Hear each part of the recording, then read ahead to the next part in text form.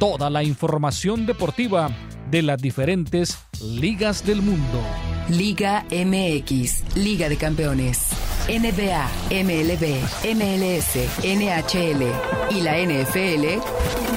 Todas las ligas están aquí en 1330. Mi Raza, Tu Liga.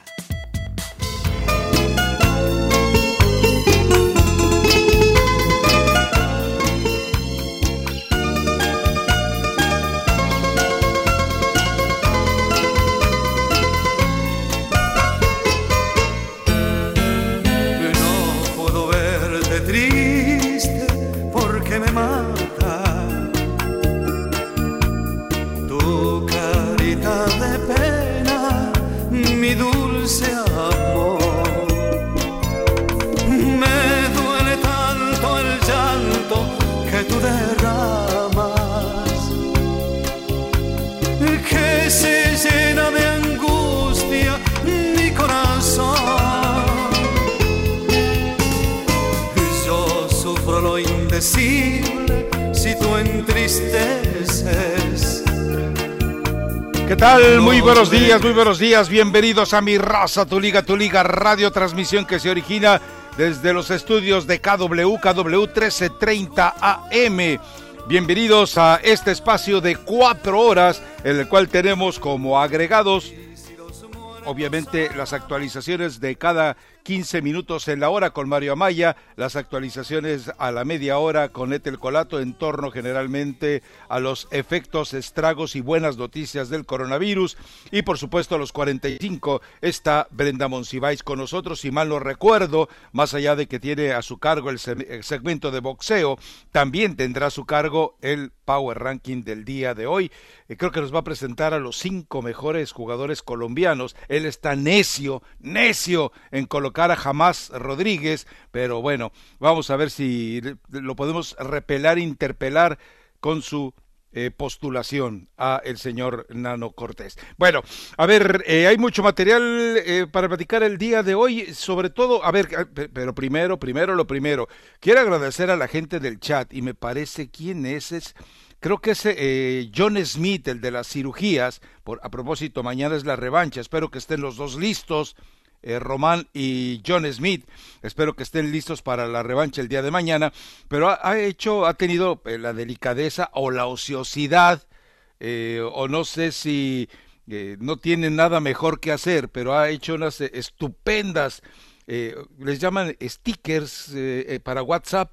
Yo les llamaría que será calcomanías, no, porque no se pegan, pero bueno, una especie de timbres, o de stickers, si le quiere usted llamar así, está habituado ese lenguaje dentro de WhatsApp, con los que pertenecen a mi raza y con los que la raza quisiera que pertenecieran a mi raza, pero que no podemos, por el presupuesto de mi raza, traerlos como quiere la raza a esta raza que siempre les dará la bienvenida dentro de su raza. Aparece obviamente Mario Amaya, aparece Tel Colato, aparece un servidor, y ahí de filtrados, de colados, de arrimados, aparecen los stickers de Eli Patiño y del profe Restrepo. Los del profe Restrepo están sensacionales. Ya le dimos retweet si quiere consultarlos, no sé cómo los puedan utilizar. Mario quedó de mandarlos, pero pues ya sabe usted, Mario Amaya y la carabina de Ambrosio, según me dijo la vecina, son exactamente lo mismo. Así entonces, soy yo de rápido. Pues sí, se nota. Con razón ya, pero bueno. A ver, para hablar de temas de fútbol, hay cosas muy interesantes.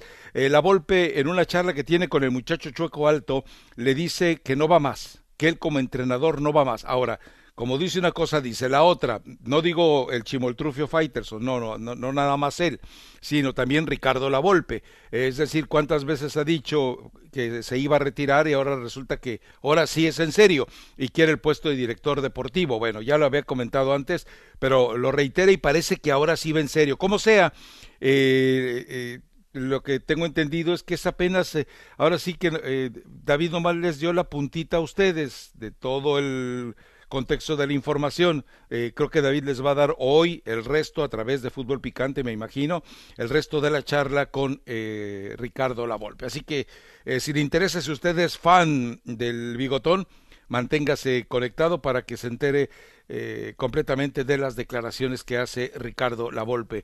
Y por otro lado, César Luis Menotti, en una charla con nuestra estimadísima Mac Recendis, le dice que México ya es protagonista.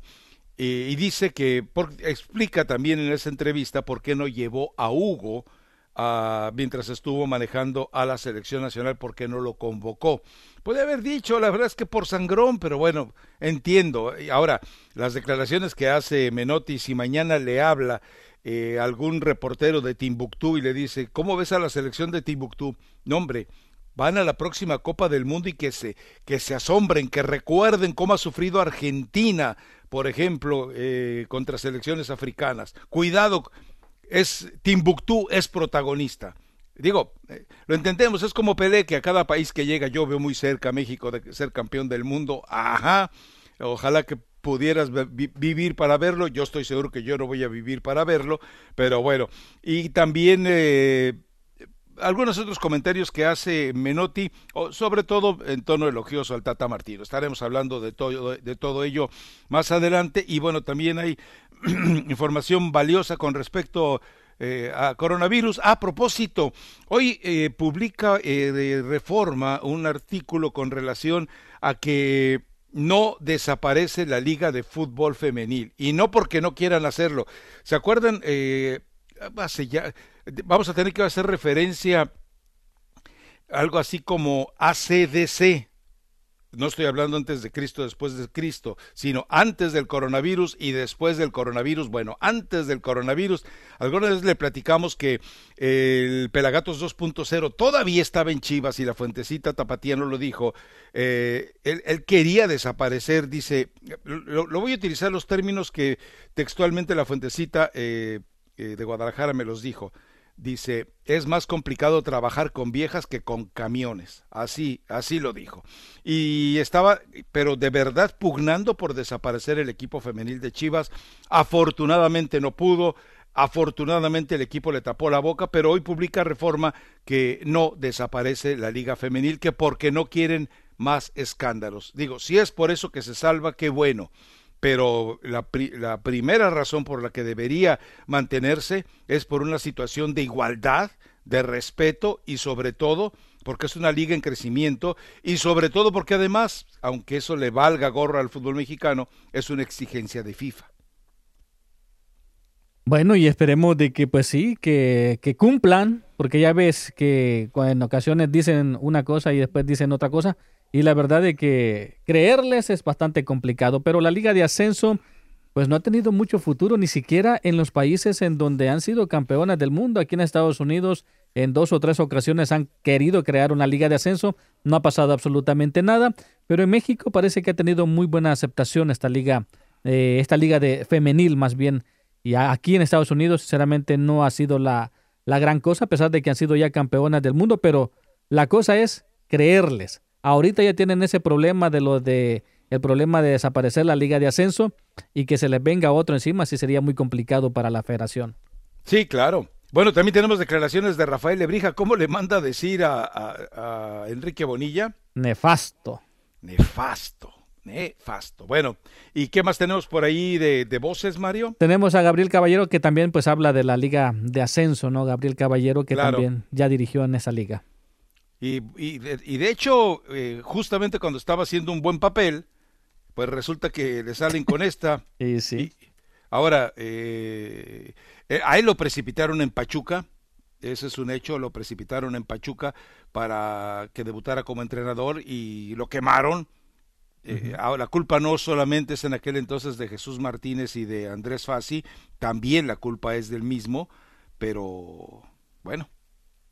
Así es, y fíjate, también hablando de esto, de la Liga de Ascenso, también ya hay jugadores, ya hay que pues recordar, ¿no?, que días a semanas anteriores aquí se ha estado hablando y se entrevistó a César Villaluz, que estaba en Guatemala y que después del coronavirus tuvo que regresar a México, pero pues ya estos jugadores de la Liga de Ascenso dice de que ya los están contactando, más que todo la Liga de Guatemala, que es en donde pues más jugadores mexicanos hay hoy por hoy, 24 para ser más exactos.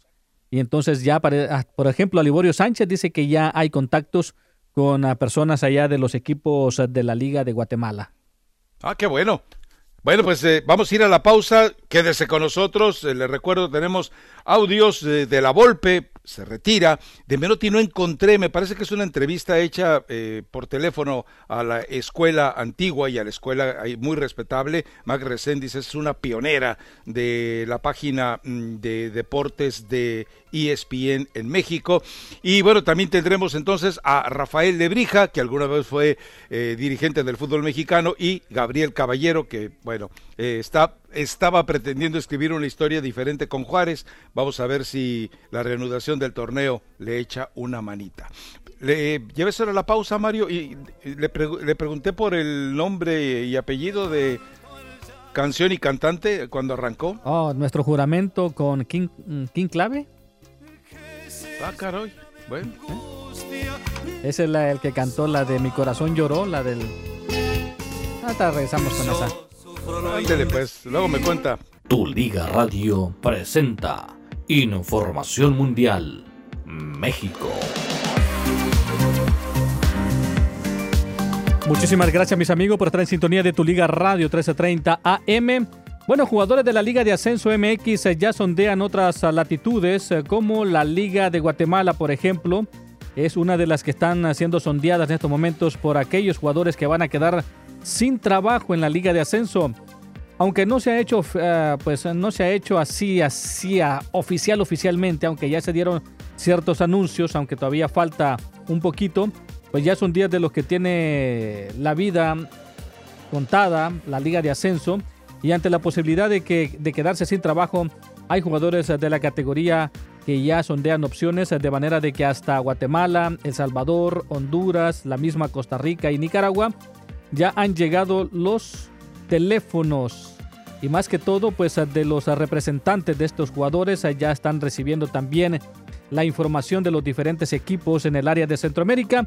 Bueno, Liborio Sánchez, que es ex portero del equipo de las Chivas Rayadas del Guadalajara también, y también actual jugador del Deportivo Iztapa, pues ya está contemplando en regresar nuevamente al fútbol de Guatemala si es que esta opción se termina en la Liga de Ascenso. Así que bueno, vamos a ver entonces a dónde terminan todos estos jugadores que van a quedar desempleados.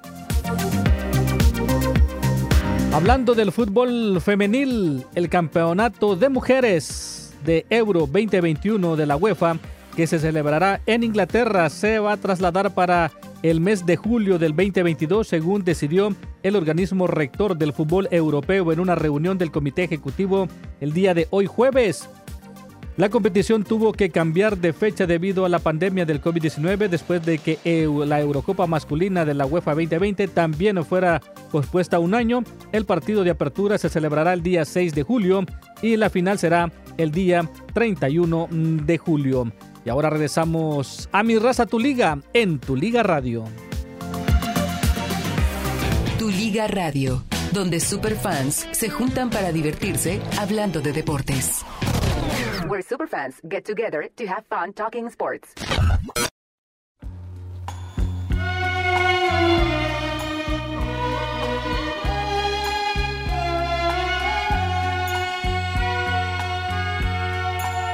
Cuando te perdí, no me conformé con la realidad. Un presentimiento en mi pensamiento me dio la verdad. La humilde casita que fue nuestro nido, muy triste quedó. Solo tu perfume quedó en el recuerdo de aquel gran amor. Tu procedimiento me hizo padecer, dejando en mi pecho una herida cruel al verte rendida por otra ilusión de celos y angustia. Regresamos a Mi Raza, Tu Liga Radio. Bueno, para no perder la costumbre, póngale nombre y apellido entonces, Mario. Bueno, seguimos con King Clave. Y ahora esta canción que se llama Los hombres no deben llorar. Bueno, ok. Sí. Ya tienen algunas 2 que 3 canciones interesantes. No nos da para un programa, obviamente. No, pero por ¿no? 1 hora yo creo que sí alcanza. Bueno, pues métale, Mario. Es decir, recuerdo haberlas escuchado, Sí. pero identificarlas así por gusto, tampoco. Bueno, a ver, me dice la fuentecita Chilanga. Dice, a ver, todo indica que cada vez está más cerca la retirada de TV Azteca del fútbol. Se supone que Marcos Achar, el dueño del Celaya, compraría Monarcas Morelia para llevarlo a Celaya, pero el gobierno municipal de Celaya lo está presionando. Bueno, esto de la interpretación de que Monarcas Morelia vaya a Celaya es totalmente mía. La fuentecita me dice solamente dueño de Celaya compraría Monarcas Morelia. El gobierno municipal de Celaya está presionando a Marcos Achar para que mantenga a Toros de Celaya en la Liga de Expansión. Recuerde que en este Celaya es donde tiene metidas las manos a los pies, la coronilla, la mollera, Guillermo Lara. Y también me dice que surgió la posibilidad de que el Atlante finalmente vaya a Mazatlán, aunque el compromiso que tienen, y hablo de Alejandro Irarrágorri junto con Greg Taylor, es llevarlo al Estadio Azteca. Bueno, ahí está un par de actualizaciones sobre esta situación. Que se deshaga TV Azteca, pues seguramente le conviene, es decir, ya se dio cuenta que el negocio no es tener un equipo, sino el negocio es transmitir a final de cuentas el equipo por la cantidad de ingresos seguros que tiene, ¿no? Y sí, la verdad es que sí, que TV Azteca lamentablemente ha ido de golpe tras golpe. Aquí en Estados Unidos, la verdad es, por ejemplo, los partidos que transmite TV Azteca ya no los puedes ver aquí en Estados Unidos. Y todo eso le ha afectado económicamente, ha sido duro el golpe para TV Azteca porque no ha podido ni con Morelia, no pudo ni con el equipo de Atlas, que cada vez se miraba peor el equipo de Atlas, y mucho menos ha podido pues con todos los equipos que ha tenido.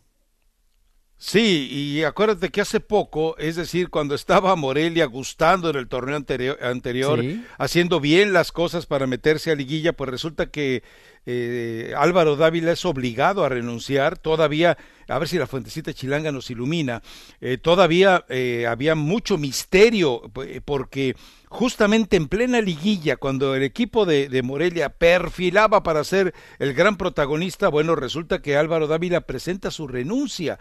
Después de tantos años de estar ahí, de una u otra manera era ilógico que cuando se acercaba a momentos importantes, él de repente presentara la renuncia. Yo estoy de acuerdo que si hubiera sido una etapa gris, nefasta, oscura, bueno, ¿sabes qué? Presento mi renuncia por incompetencia, que se la debe haber presentado casi desde el principio, ¿verdad? Pero bueno, pero que cuando están las cosas saliendo bien, suena muy extraño, ¿no? Sí, sí, totalmente. O sea, desmantelaron totalmente el equipo del Morelia para fortalecer al equipo de Atlas y tampoco pasó nada con este Atlas. No lo levanta absolutamente nadie. Y ni siquiera el dinero que invirtió TV Azteca. Y cada vez es mucho más complicado para ellos poder mantener un equipo y mucho menos 2. Así que yo creo de que es lo mejor que le puede pasar a TV Azteca, ¿no?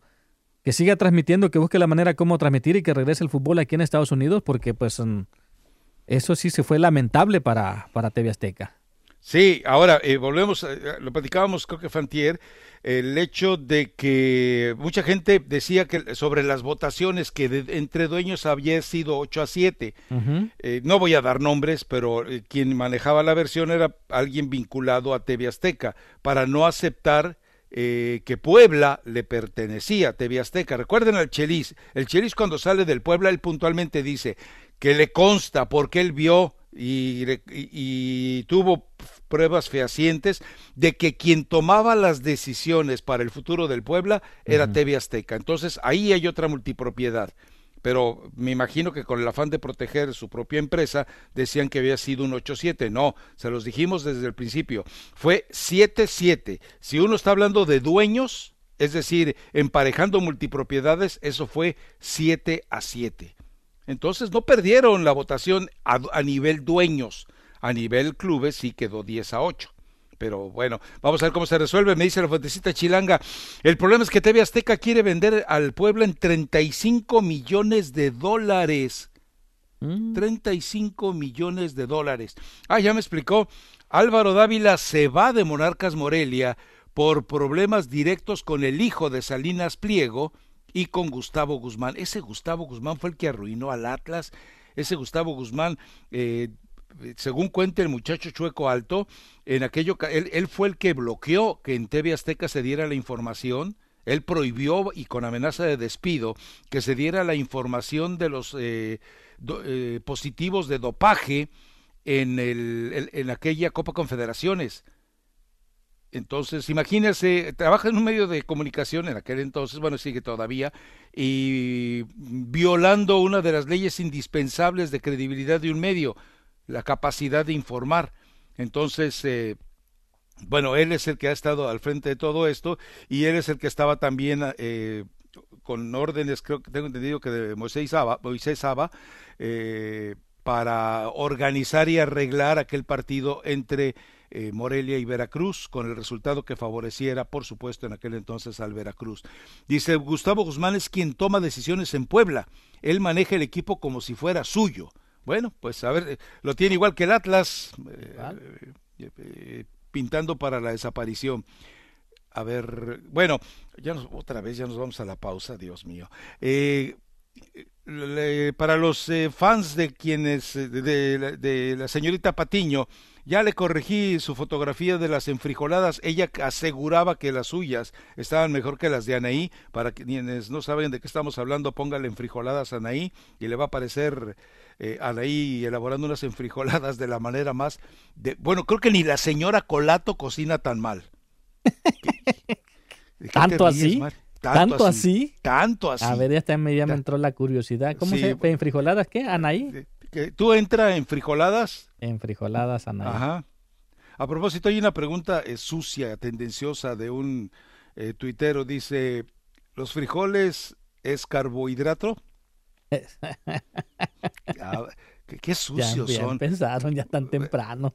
Pero ya le aclaramos a Eli Patiño que no se hacen con frijoles de lata, que lo mejor es usar el frijol de mayo, flor de mayo o flor de junio. Ajá. Que hay que espolvorearles una mezcla muy delicada de queso fresco y queso cotija, y además se le fue un pedazo de uña en la foto.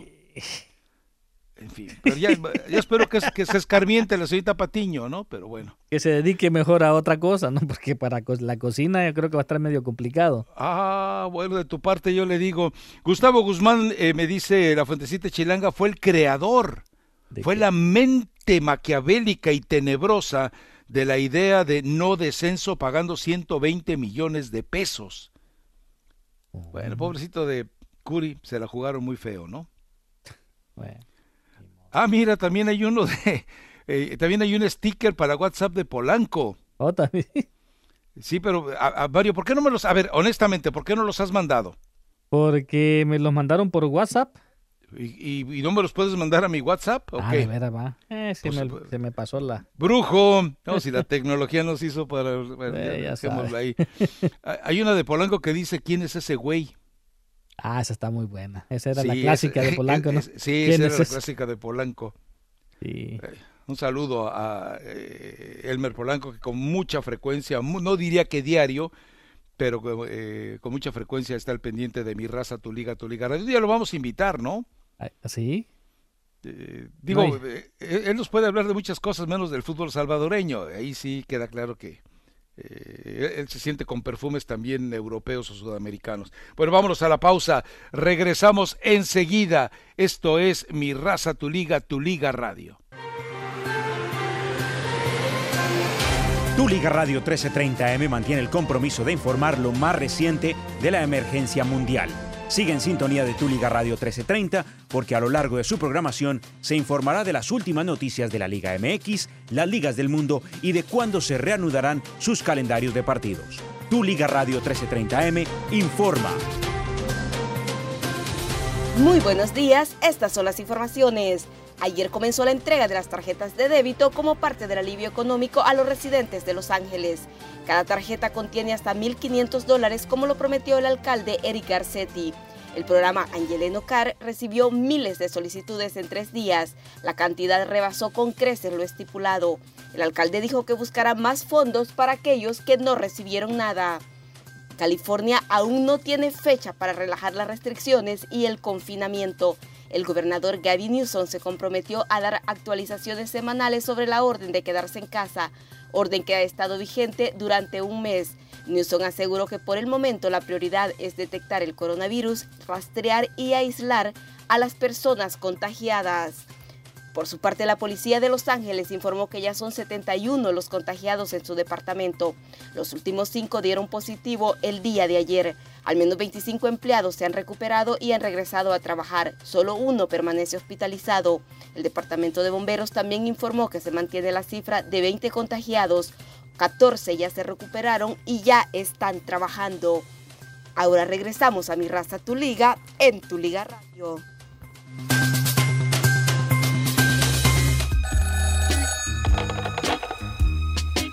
Hola. Escucha, dime si tu mamá hoy quisiera atenderme.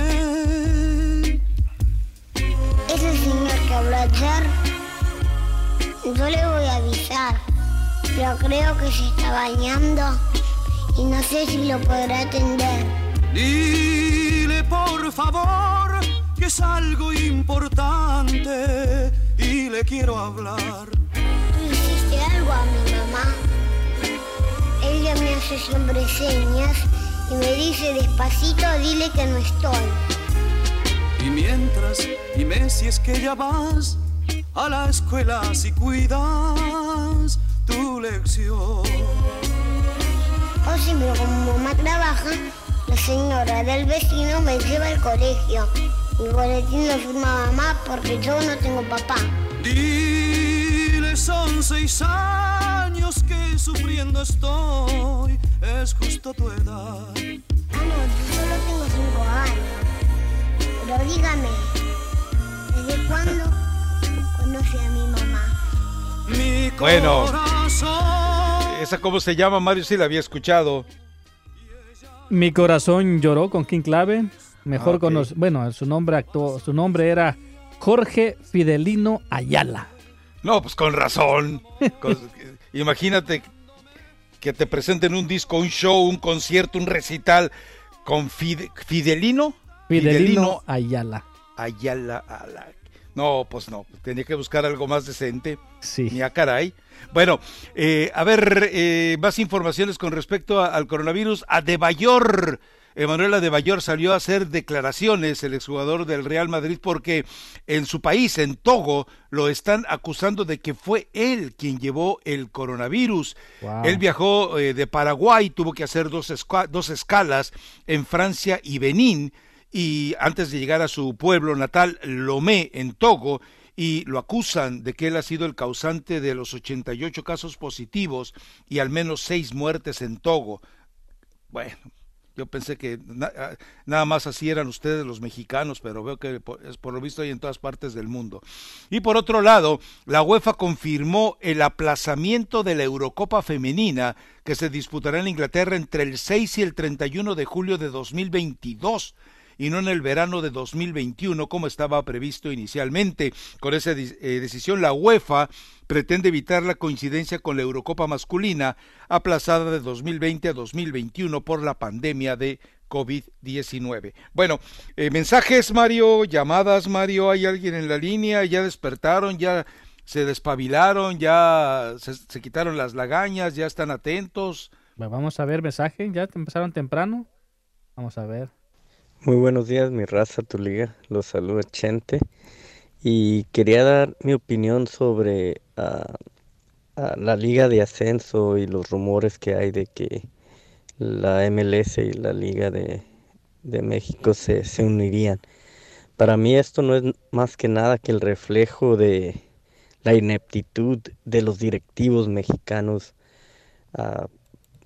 de no poder crear una liga competitiva, un torneo competitivo, tanto en ascenso como en descenso.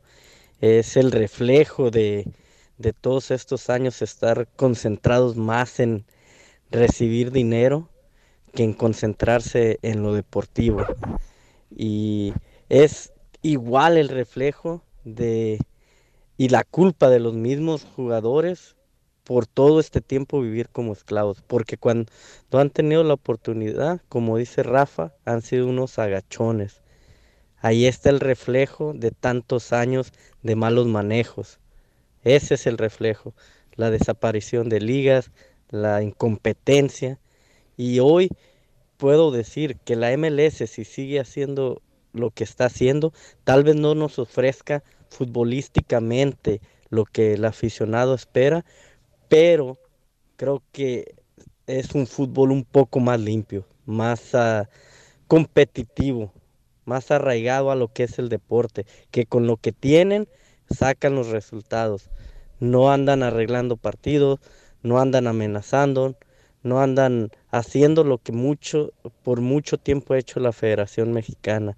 Y sería un error de la MLS meterse a nadar con tiburones, porque tal vez no los maten, tal vez no los muerdan, pero siempre tienes que estar con el miedo de qué puede pasar al meterte a nadar con tiburones como lo son los directivos de la Federación Mexicana. La MLS se tiene que quedar limpia como está hasta ahora, competir como está compitiendo. Eso es todo. Buen programa y un saludo para el chat de mi Raza Tu Liga, que estamos con todos. No somos muchos, no somos pocos, pero estamos todos locos. Gracias. Ándale. Vámonos. Bueno, gracias interesante y muy puntual, ¿no? Además, el comentario que nos hace y nada que refutarle, además, al comentario que nos hace. Pero es reflejo también del país, cuando hablas de la transparencia con la que se maneja la MLS a la forma en la que se maneja México. La verdad es que es un reflejo propio del país, ¿no? Hoy, por ejemplo, y esto no tiene que ver nada con deportes, antes de irnos a la pausa y luego tomar llamadas, hay una nota en Reforma: en los penales de Puente Grande la emergencia sanitaria no existe. Y hay una serie de fotografías en las cuales con botellas de champán, bueno, mira, caray, esto no lo había leído. El viernes y sábado pasados, cerca de 60 reclusas fueron llevadas al reclusorio varonil metropolitano. Dice, se aprecia, en videos a los que tuvo acceso Grupo Reforma, se aprecia cómo las reclusas juegan y arrojan a una alberca a quien las internas identifican como la licenciada Eurídice, así como un hombre de nombre Raúl, escolta de la directora del penal. Es increíble, o sea, lleva 60 reclusas al reclusorio varonil metropolitano. ¿A qué? Bueno, y deje eso. Además, las fotografías muestran a algunos de los reclusos festejando con botellas de champaña. Pero, y obviamente, ¿cuál Susana distancia, ¿no? E insisto, de esto no se le puede culpar ni remotamente a Andrés Manuel López Obrador. O sea, mete la pata y se equivoca en muchísimas cosas, pero esto no es culpa de él. O sea, el sistema carcelario es algo que se viene arrastrando desde hace muchísimos años. Y ese es lo que siempre hemos dicho. Si la cúpula de la pirámide quiere cambiar las cosas, lo que viene abajo en la pirámide sigue siendo todavía... mantiene los atavismos y mantiene la corrupción y mantiene estrictamente toda la podredumbre que ha tenido durante años. O sea, si el de arriba está tonto, esa es otra historia, pero los que vienen abajo son sucios. El de arriba podrá equivocarse por cuestiones de criterio, pero los de abajo lo hacen con premeditación, alevosía y ventaja, y eso es muchísimo, muchísimo más grave. Pero es lamentable esto de Puente Grande. Incluso Puente Grande es el reclusorio que está en Jalisco, en Guadalajara, y bueno, cerca de Guadalajara, perdón, y sí es lamentable ver las fotografías y no es champaña cualquiera, es de la viuda, o sea, es de la viuda de Clicquot, para que... ¿Cuánto estará costando una botella de champaña? De esas $55 más o menos. Y si llevas varias, bueno, si Ronaldinho ya lo vimos, que le llevaron sus espadas de picaña ahí a la cárcel, pues ¿Qué nos alarma, nos preocupa? Pero en México esto es muy común, es lamentable, e insisto, de eso no se le puede culpar al actual presidente. Esto es corrupción que viene arraigada desde hace muchísimos años, pero esa aseveración, imagino si tiene videos, y conocemos a la gente de Reforma, más allá de que también al actual presidente, cada que le pega a él se desgañite en criticarlos, pero hay una situación muy clara aquí que no se puede dejar de lado, que puntualmente la aseveración que hacen ellos de que llevaron a reclusas al reclusorio varonil, digo, ¿de qué se trata, no? ¿Qué las llevaron? Pues a convivir, a compartir un día de... Okay. Estoy viendo aquí una botella de champán, 3,599.99. Ándele. Ah, caray. Sí. ¿Y de qué marca es? Pues la marca sí te la quedo de ver, pero bueno, o sea, no sé pronunciar el nombre, yo como no acostumbro a esas cosas. Bueno, alguna vez en una película muy famosa de Arturo de Córdoba, no me acuerdo cómo se llama, es referente a un fin de año, él hace dos papeles, el de limosnero y el de millonario. Y hablando del limosnero, dice, no te preocupes, lo mejor de no haber probado el champaña es que nunca vas a extrañar su sabor. Así que, Mario, no te preocupes, nunca te va a entrar nostalgia por el champaña. No. Pero bueno, pero No, pero bueno, él es el presidente y me imagino de que si esto le tiene que llegar a los... Claro, hoy debe hacer algo, de acuerdo contigo. Hoy debe de poder hacer algo. Hoy tiene la obligación de hacer algo. Ahora, el que él ordene que se haga algo no significa que necesariamente a corto plazo se vaya a hacer algo. Eso sí también. Es muy complicado, pero bueno. En fin, bueno, vámonos entonces a la pausa. Yo creo que la gente de Reforma no se molesta si difundimos la nota y las fotografías, ¿no? No, porque se le está dando el crédito. Exactamente, a final de cuentas pueden ir después a consultarlo. Y déjame ver, por aquí está la historia, déjame verla. Pues en El Salvador, antes del presidente Nayib Bukele, los pandilleros también hacían unas orgías ahí en los penales. Y ya después, ahora que llegó, ya ni los familiares los llegan a visitar. O sea, hizo algo, o sea, conocía el problema e hizo algo. Ahora esperemos de que también el presidente de México pues llegue a hacer algo, ¿no? Mira, un empresario jalisciense, Horacio Servín Martínez, que estaba detenido, pues festejó su cumpleaños. Festejó su cumpleaños ahí, y sí, suspendieron al director y al jefe de custodios. Pues... Al rato seguramente va a volver a ocurrir, es triste, pero bueno. Si Pablo Escobar construyó su propia prisión. Claro, eso es una belleza, ¿no? Ok, me voy a entregar y me vas a encarcelar, pero yo construyo mi propia cárcel. Sí. No, eso es maravilloso. Digo, la verdad es que, ay, Dios mío, latinos tendrían... Por eso el profe Restrepo tiene mucha razón. La diferencia entre colombianos y mexicanos debe ser nomás el tonito. Bueno, y también algunas otras cosas que hay muy en abundancia allá por Barranquilla, Cali, Bogotá, etc. Vamos a la pausa, regresamos enseguida. Vamos, creo que a Nano Cortés le quedó pendiente un Power Ranking, ¿no? Sí. Iba a ser el Power Ranking de las entonaciones más, déjame usar una palabra vulgar, más cachondas de Sudamérica, ¿no? Uh-huh. A ver si se anima, ¿tú crees? Y no estamos en tono machista, para que no vaya a salir quien empieza a confundir situaciones. De eso siempre van a ver. Bueno, vamos con llamadas después de esta pausa. Mi Raza, tu liga radio. Tu Liga Radio presenta NBA, MLB, MLS, NHL y la NFL. Todas las ligas están aquí en 1330. Tu Liga. David Beckham le está dando a los fanáticos la oportunidad de jugar un partido benéfico con él y recaudar fondos para ayudar a alimentar a los necesitados durante la pandemia del coronavirus. La oferta de Beckham es parte del All In Challenge, en el que los atletas y las celebridades presentan experiencias especiales a los fanáticos para recaudar dinero para organizaciones benéficas seleccionadas. El ganador almorzará con Beckham y verá un partido del Inter Miami desde la suite del propietario. El ganador será elegido de un sorteo y los fanáticos podrán comprar hasta 10 boletos por $10.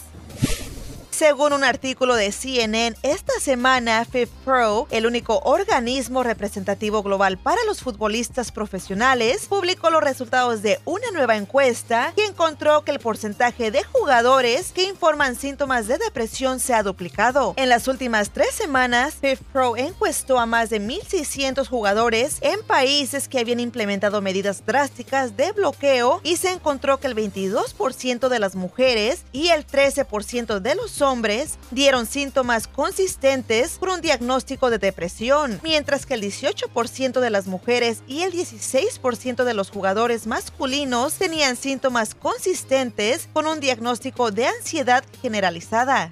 Regresamos a Mi Raza, Tu Liga en Tu Liga Radio.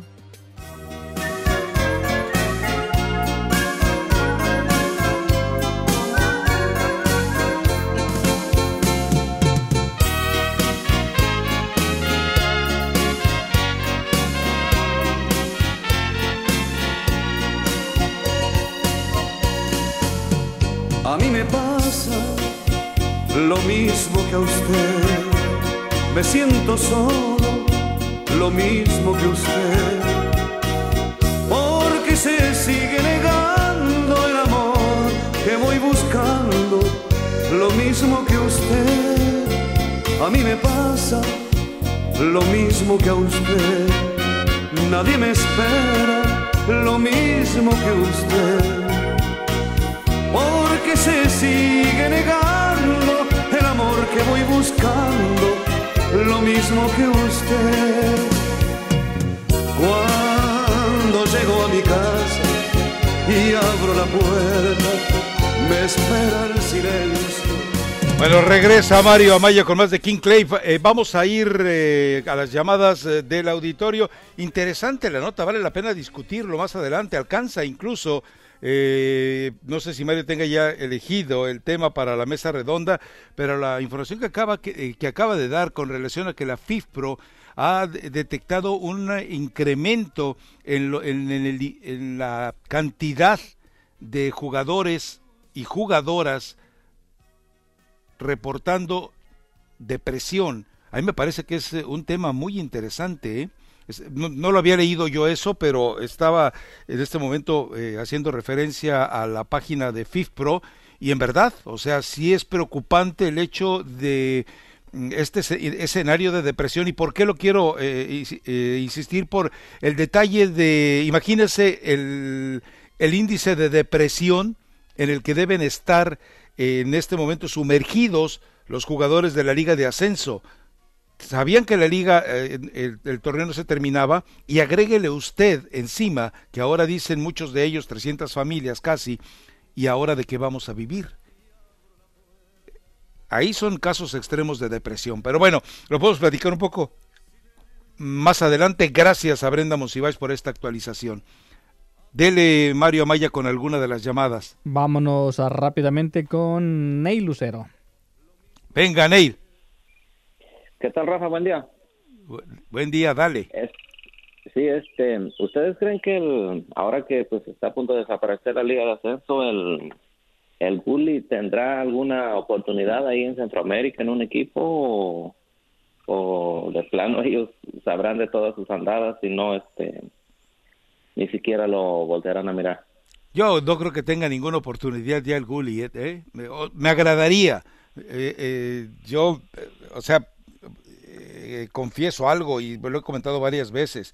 Gullit es la mayor decepción de los últimos años en el fútbol mexicano, un futbolista que pintaba para ir a Europa y tener éxito en Europa con un gran nivel, potencia de disparo, potencia física, la capacidad de manejar el balón de área a área, la capacidad para recuperar balones, la inteligencia para jugar al fútbol que tenía eventualmente. Lo tiró todo a la basura. Bueno, se lo tragó con vino más bien, ¿no? Sí, brindando ahí, pero pues yo pienso que para, no sé, ¿verdad? No por menospreciar el nivel de Centroamérica, pero si le llegaran a dar la oportunidad, pienso que sí rendiría. Claro, pues él se tiene que aplicar también, ¿verdad? No, claro. No es cuestión nada más de que le den la oportunidad, le abran la puerta y pásele. Ahí viene el Atlante. No, ¿qué pasó? Más respeto, Mario. Digo, con todo y que estoy en contra de que regrese el Atlante así de manera tan sucia, pero bueno, a final de cuentas, por favor, no le falta el respeto al... Pero ¿a poco no te gustaría tener al Gullit Peña ahí en el Atlante? No, a menos que tuviera... ¿Sabes quién es el único? Y saludos, porque sabe que nos escucha casi a diario. El único que podría meter en cintura y no de mala manera... yo quiero ver al Gullit Peña trabajando con el Chelis. Yo quiero ver al Gullit Peña metido con el Chelis fiscalizándolo, motivándolo, orientándole. Me parece que esa es la única esperanza que tiene en este momento el Gullit Peña de recuperarse, ¿eh? A mí me gustaría verlo con Miguel Herrera. No pudo. Acuérdate que ya lo tuvo en la selección y no pudo. En la selección no pudo, la verdad. Pero que ya está renovado, ya el muchacho está desintoxicado. Chango viejo no aprende maromas nuevas. Pero bueno. Y pasando a otra cosa, Rafa, pues ya ves que saludos al grupo del chat de los Pelagatos, ya ves que así fue como lo bautizaste. Y también te tengo una petición porque el Rolo de Zapopan anda desesperado, no sé, ya no lo aguantamos, la verdad que nos ha amenazado que nos va a expulsar del grupo y toda la cosa, que si no pedimos que le bautices, que le bautices el pequeño grupo que ha formado. Y también pues ya sí una petición ya más en serio y formal contigo, que pues ya bautizaste al grupo, ¿verdad? ¿Qué tal si aceptas ser el padrino del grupo del chat de los Pelagatos 5.0? ¿Y quién vas? A ver, dime quién es el padrino y quién es la madrina. No, pues el padrino tú serías, la madrina sería Ethel o... Quizás podría ser Ethel. Déjame pensarlo entonces. O tú tienes alguna propuesta, pues aceptamos. No, nada en absoluto. Porque nosotros pues te habíamos elegido a ti como... Habíamos pensado en ti, ¿verdad? Para padrino, pero nunca pensamos en una madrina. Pues tiene que haber madrina, ¿cómo no? Bueno, tienes razón, pues no sé, quizá... Pero bueno, vayan pensándolo y además, ¿cómo haríamos la ceremonia para que fuera oficial? No, pues ya miraríamos ahora que termine el confinamiento, no sé, vemos muchos de acá de California, de Los Ángeles acá, quizás podríamos hacer acá, mira que podríamos andar de fiesta en fiesta, como los de la selección, porque ya ves que dijeron que hacemos un brunch en Los Ángeles, otro brunch en Chicago, otro brunch en Phoenix, claro. Exactamente, ya ves que dijeron en Miami no. En Miami no vaya a ser que... No, ni menciones, Rafa, no, por favor. Cada que mencionan por allá como que se eriza la piel, no sé qué da, la verdad es que... Qué malos son, hombre. Y... No, bueno. Pues no, ¿verdad? No. Pero la verdad, ahí, considéralo, Rafa, a ver qué... No, yo estoy puesto, vamos, venga, dele. Órale, pues, entonces ya vamos avanzados en las negociaciones, Rafa. Sí, ya, nomás designen a la madrina, que no vaya a ser la bigotona de Mario, y y lento. Sale, pues. Órale, pues, gracias, saludos. Chao, gracias, hasta luego. Vamos a la pausa, regresamos enseguida. Mi Raza Tu Liga Radio. Se va la Volpe, de veras se va. Bueno, le confesó al muchacho Chueco Alto que ya, se acabó para él entrenar. Vamos a escuchar el audio. Le recuerdo, hoy en Fútbol Picante estaría hablando Ricardo Antonio Lavolpe de manera más extensa sobre esta decisión que ha tomado. Volvemos, Mi Raza Tu Liga Radio.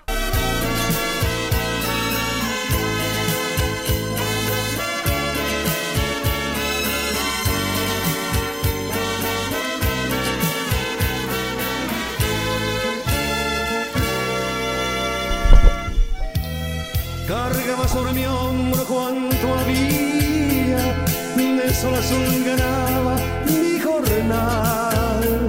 Llevaba de comer cuanto querías, arme nuestra casita de hogar. Un día que volvía del trabajo, yo presentí que algo andaba mal. Llegué, abrí la puerta y no estabas, ni rastro de tu piel jacaranda se me ha dado por la bebida, ando bebiendo de noche y día. A ver, Mario Maya, ahora ponga... La gente pide algo más movidito, dice, estamos en confinamiento, ya tenemos semanas, meses en confinamiento, póngale algo más movidito, bueno, que manden sugerencias, porque Sí. hay de todo en la viña del Señor. Mira, King Clave aquí tiene una canción que se dice, perro que ladra no muerde. A ver. Bueno, perfecto. A ver.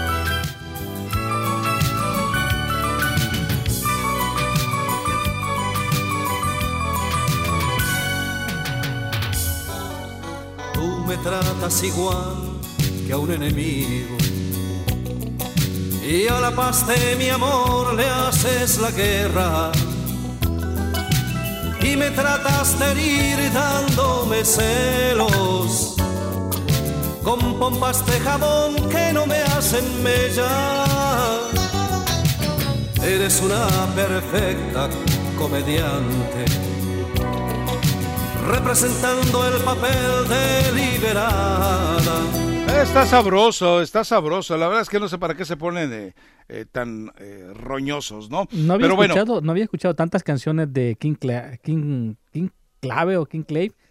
Y la verdad sí tiene dos que tres ahí moviditas y buenas. Aparte la de Mi corazón lloró, que los hombres no deben llorar, Nuestro juramento. Y hay sí, varias canciones ahí lo interesantes. que ellos dicen es que usted pone puras de rompe y rasga para estar en el rincón de una cantina, diría José Alfredo Jiménez, y pues ya la gente después de tantas jornadas de encierro, pero bueno, a ver, ya hay, dice Yoshikov, por ti, dice, conseguimos a Jennifer López de madrina. Tú pide y los del chat mueven cerros y montañas por ti, muñeco. Bueno, pues ya ¿Tendrán está. cómo pagarle? Pues, veto a saber. Recuerda de que ya va, próximamente puede ser propietaria de un equipo de béisbol. Ahora, si todos juntan su cheque de $1,200, a lo mejor por ahí conseguimos algo. Digo, dice Leti Pineda, oye, si yo soy la madrina del grupo del chat, ¿aceptaría ser el padrino? Digo, para que seamos compadres. Y dice Elizabeth, dijo que de Miami no quiere saber nada. Y ya Leti le contesta, yo no estoy en Miami, estoy en Cuba, la chica. Bueno, con la gente que hay en Miami, con los cubanos que hay en Miami, con la cantidad de cubanos que hay en Miami, sí, alcanza para hacer una versión muy genuina, muy auténtica, también de Cuba, ¿no? Hablo Pues claro. de costumbres, hablo de folclore, hablo de calor humano, etcétera, etcétera. No vayan a malinterpretarlo. ¿Qué Así que, harías bueno, tú una tarde con Jennifer, con J-Lo? pasar vergüenzas. Nada más. Entonces, ¿para qué me preguntas? Bueno, vamos a ver, dice Elmer Polanco, alerta, según la UEFA, la primera premisa es que se va a intentar que las competiciones nacionales terminen, por lo que la clasificación para Champions y la Europa League se realizaría por méritos deportivos. Sin embargo, reconoce que hay ligas que podrían no terminar. Bueno, queda todavía en el aire muchas de las condiciones en las que tendrá que reanudar sus torneos la UEFA. Es que es muy complicado. Nadie puede asegurar, nadie puede aseverar que evidentemente hay alguna posibilidad de tener una fecha exacta, ¿no? No, yo creo que esto todavía va para largos. Me podrás decir loco o no, pero lo que más extraño es el tráfico. Ah, no, sí estás loco. Sí, la verdad es que estás loco. Imagínate extrañar el tráfico en De la Los ciudad de Ángeles. No, pero lo que pasa es de que, o sea, yo prácticamente pues había bloqueado lo que es esta pandemia, ¿no? Digo, no está pasando absolutamente nada, pero cuando veo las autopistas semivacías, entonces esta cosa es grave, es muy, muy grave y la verdad no se sabe para cuándo. Yo creo que esto va para buen rato. Yo creo que tal vez hasta el próximo año, me atrevo a decir. Ah, caray, ¿tan grave? Sí. Yo espero que esto en junio ya tome otra cara, ¿no? Pues, ojalá, pero... Tome otro rostro. Pero bueno, a ver, ya nos tenemos que ir a la pausa. Vámonos a la pausa entonces, mejor, Mario. Y regresando, bueno, ya quedamos con lo de con el Lucero, ya está hecho lo del bautizo del chat, ya tenemos candidata madrina, ya nada más falta ver quién va a poner el bolo y dónde se va a llevar a cabo la ceremonia, ¿no? Sí. Si hay comida, yo voy. No, yo lo que creo es que podemos hacer una gira, bueno, pero pues, ¿para cuándo? Para el próximo año, yo creo, como dices tú, Mario. Sí. Porque yo imagino que fondos sí va a haber ahí con el jefe, ¿no? Para que diga, ok, hagan una gira turística. No te rías, gato. Bueno, está bien. Órale, pues. Bueno, dice el Cabañas que si puedes ponerle Flor Hermosa de los Ramones. Ah, bueno. Elegiste a Piero, venga pues con Piero. Vamos a la pausa, regresamos enseguida. Ahora sí les prometo que vamos a escuchar a Ricardo Lavolpe. Tu Liga Radio presenta Información Mundial, México. Así es, mis amigos, muchísimas gracias por estar aquí con nosotros en Tu Liga Radio 1330M en estos momentos complicados, difíciles por lo que está viviendo la humanidad. Bueno, déjeme darle la información sobre Carlos Vela. Dice que podría seguir fácilmente en Europa. Es buenísimo, según las declaraciones de Del Piero. Cuando un campeón del mundo, pentacampeón de la Serie A y ganador de la Champions te dedica elogios, es porque realmente sabe lo que posee. Un gigante del fútbol italiano como Alessandro Del Piero habló maravillas del mexicano Carlos Vela, quien desde su llegada a la Major League Soccer en el 2018 es y seguirá siendo noticias. Ganador del premio del jugador más valioso en el 2019, poseedor del récord de goles en una sola temporada, el bombardero demuestra su calidad cada semana en Estados Unidos, pero Del Piero cree que podría seguir jugando fácilmente en el viejo continente.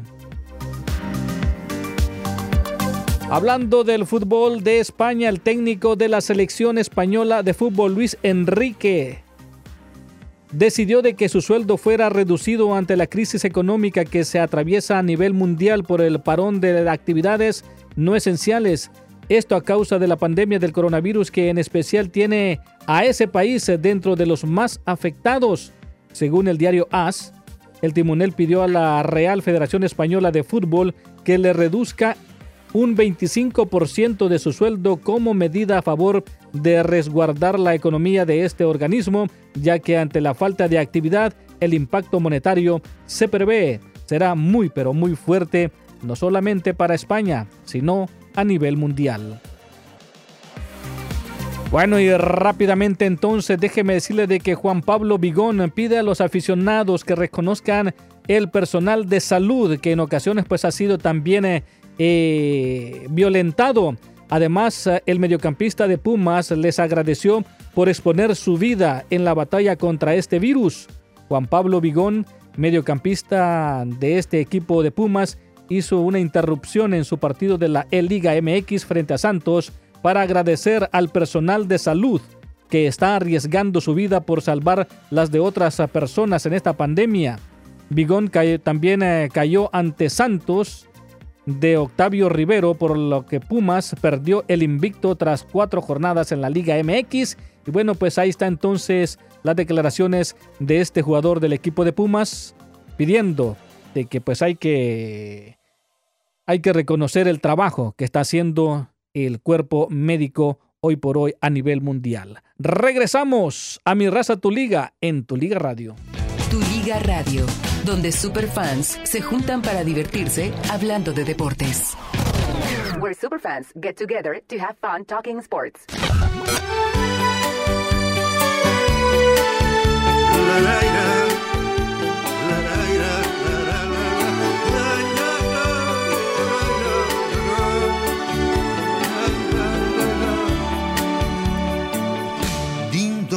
Ding dong, en las cosas del amor.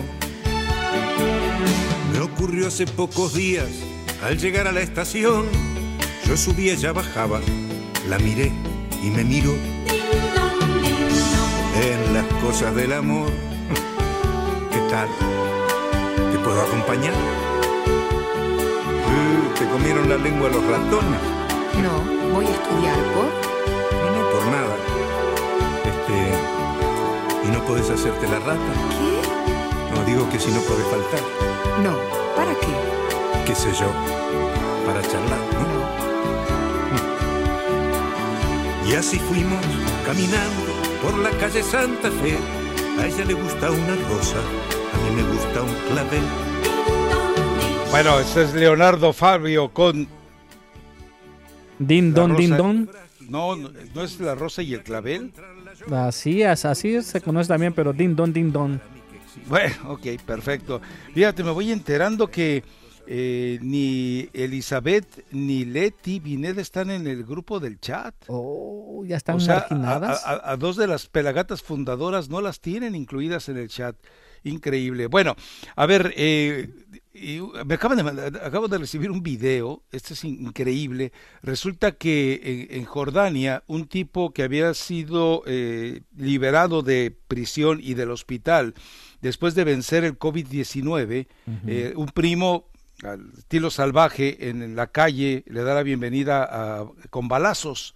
Wow. Y resulta que justo cuando el primo va caminando ya hacia su casa, se le sale un tiro a este primo. Wow. Y le da en la cabeza al que había sido liberado recién de la cárcel y del hospital. Dios mío, que alguien me explique cómo es posible que ocurra esto.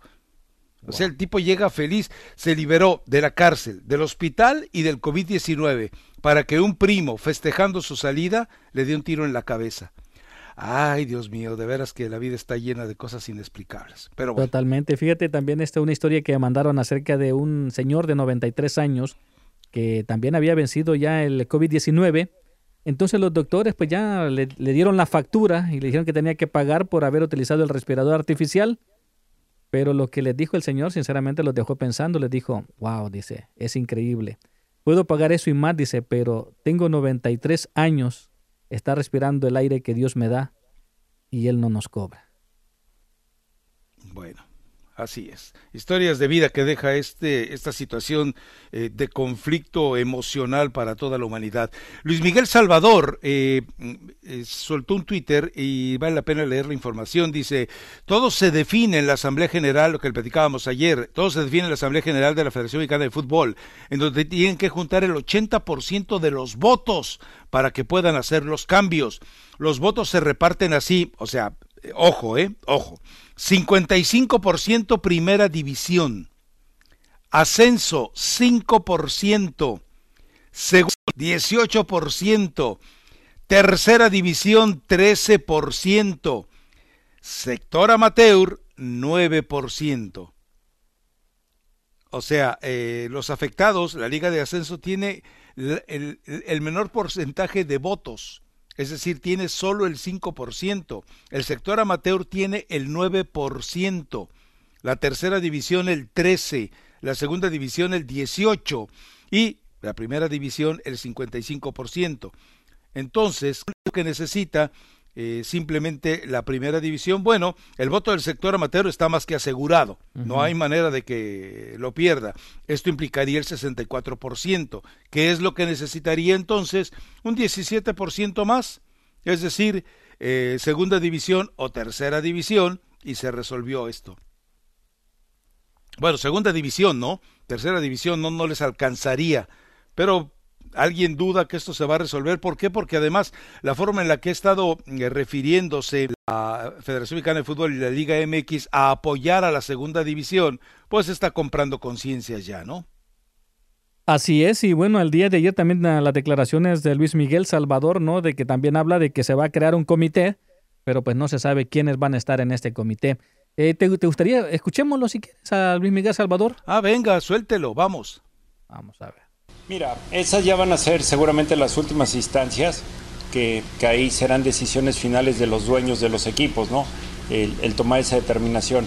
Ahorita también se tiene la ligera esperanza, aunque es muy ligera, porque así se hizo ver que se formaba un comité integrado por algunos equipos de la primera división para analizar este tema. ¿Por qué? Porque el otro día, aunque hubo una votación de 8-7, que está ahí la votación rara, no dejó a los equipos de primera división claros de la situación que se estaba viviendo. A ellos los convocaron el día anterior a una junta para tenerla a las 11 de la mañana y ahí les presentaron lo que les quisieron presentar, pero ninguno estuvo o no había una, ¿qué te puedo decir? Unanimidad de convencimiento de lo que habían presentado. Había muchas dudas, había muchas incertidumbres, por eso la votación fue de crear este comité que va a analizar y va a evaluar la situación de la Liga Ascenso, porque nada más se escuchan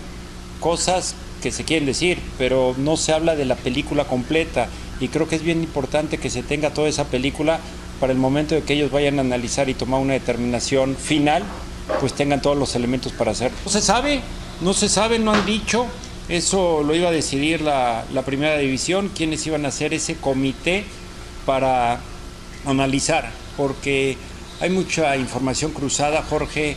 Por un lado dicen que los equipos no estábamos certificados, y hay un acta de una asamblea del 28 de mayo del 2019 donde claramente dice que todos los equipos están certificados para poder ascender a primera división para la temporada 2019-2020. La temporada 2020 acaba con este torneo, entonces los equipos estamos certificados. También hablan de una famosa carta que en enero hicieron llegar los equipos de la Liga de Ascenso. A ver, esa carta solo son puras especificaciones, que qué pasa si un equipo sube, que si le va a dar alguna aportación a los equipos de la Liga Ascenso, que si alguien, que si el que gana el ascenso deportivamente no cumple con los requisitos, puede haber otro equipo que puede comprar la franquicia, pero en ningún momento habla de que estamos solicitando que se cierre la liga, ¿no? Entonces ve toda esa información cruzada. Después hay información que si aceptas que se cancele el ascenso y el descenso, apoyarían a los equipos con 20 millones de pesos anuales, pero si no lo aceptas no te apoyan. Entonces como que dices, hay muchas información cruzada, mucha información que no debe ser. Yo siempre he dicho, bueno, ¿por qué no quieren? O sea, quieren construir destruyendo. ¿Por qué bueno, no ahí está las declaraciones de Luis Miguel Salvador. Puntualmente, entonces, lo destacable es eso, los porcentajes, ¿no? Uh-huh. Los porcentajes muy claros de lo que tiene que ocurrir. Estamos hablando 55, la mayoría primera división, el 5 la Liga de Ascenso, ni cómo defenderse, 18 segunda división, 13 tercera división y 9% el sector amateur. ¿Qué es lo que necesita? Insisto, nada más sumar el 80%. Necesita la segunda división, que seguramente va a estar a favor, y necesita también el sector amateur, que no le queda de otra más que estar a favor. Entonces está esto más que arreglado, más que cocinado, ¿no? Y si no están a favor, pues no van a recibir el apoyo. Aténganse, ¿no? Sí. Bueno, vamos a la pausa, y sí, más adelante escucharemos a Ricardo Lavolpe, se lo prometo. Yo estaba en el bar, me miró al pasar, yo le sonreí y le quise hablar, me pidió que no, que otra vez era, que otra vez era, que otra vez era, tierno amanecer, sé que nunca más, cómo olvidar tu pelo, cómo olvidar tu aroma, si aún navega en mis labios el sabor de tu boca, cada piba que pase. Regresamos a Mi Raza Tu Liga Radio. Fuiste mío un verano, si no me equivoco. Uh-huh. Así mero. Con Leonardo Fabio, no Flavio. Bueno, a ver, perdón, pero voy a tener que ir por agua, Mario. Bueno, claro. Nada más esto rápidamente. Según información de Onda Cero, la Liga de España ya habrá sido informada que no habrá gente en los estadios sino hasta 2021. ¿Cómo ve, Mario Maya? Así como estamos mencionando, sí, es que esto va sinceramente para largo hasta el 2021, pues eso es lo que yo también tenía más o menos visto, ¿no? De que todo esto, pues sí, si esto sí va a llevar su tiempecito, la gente no va a querer ir a los estadios, inclusive aunque le regalen los boletos, va a ser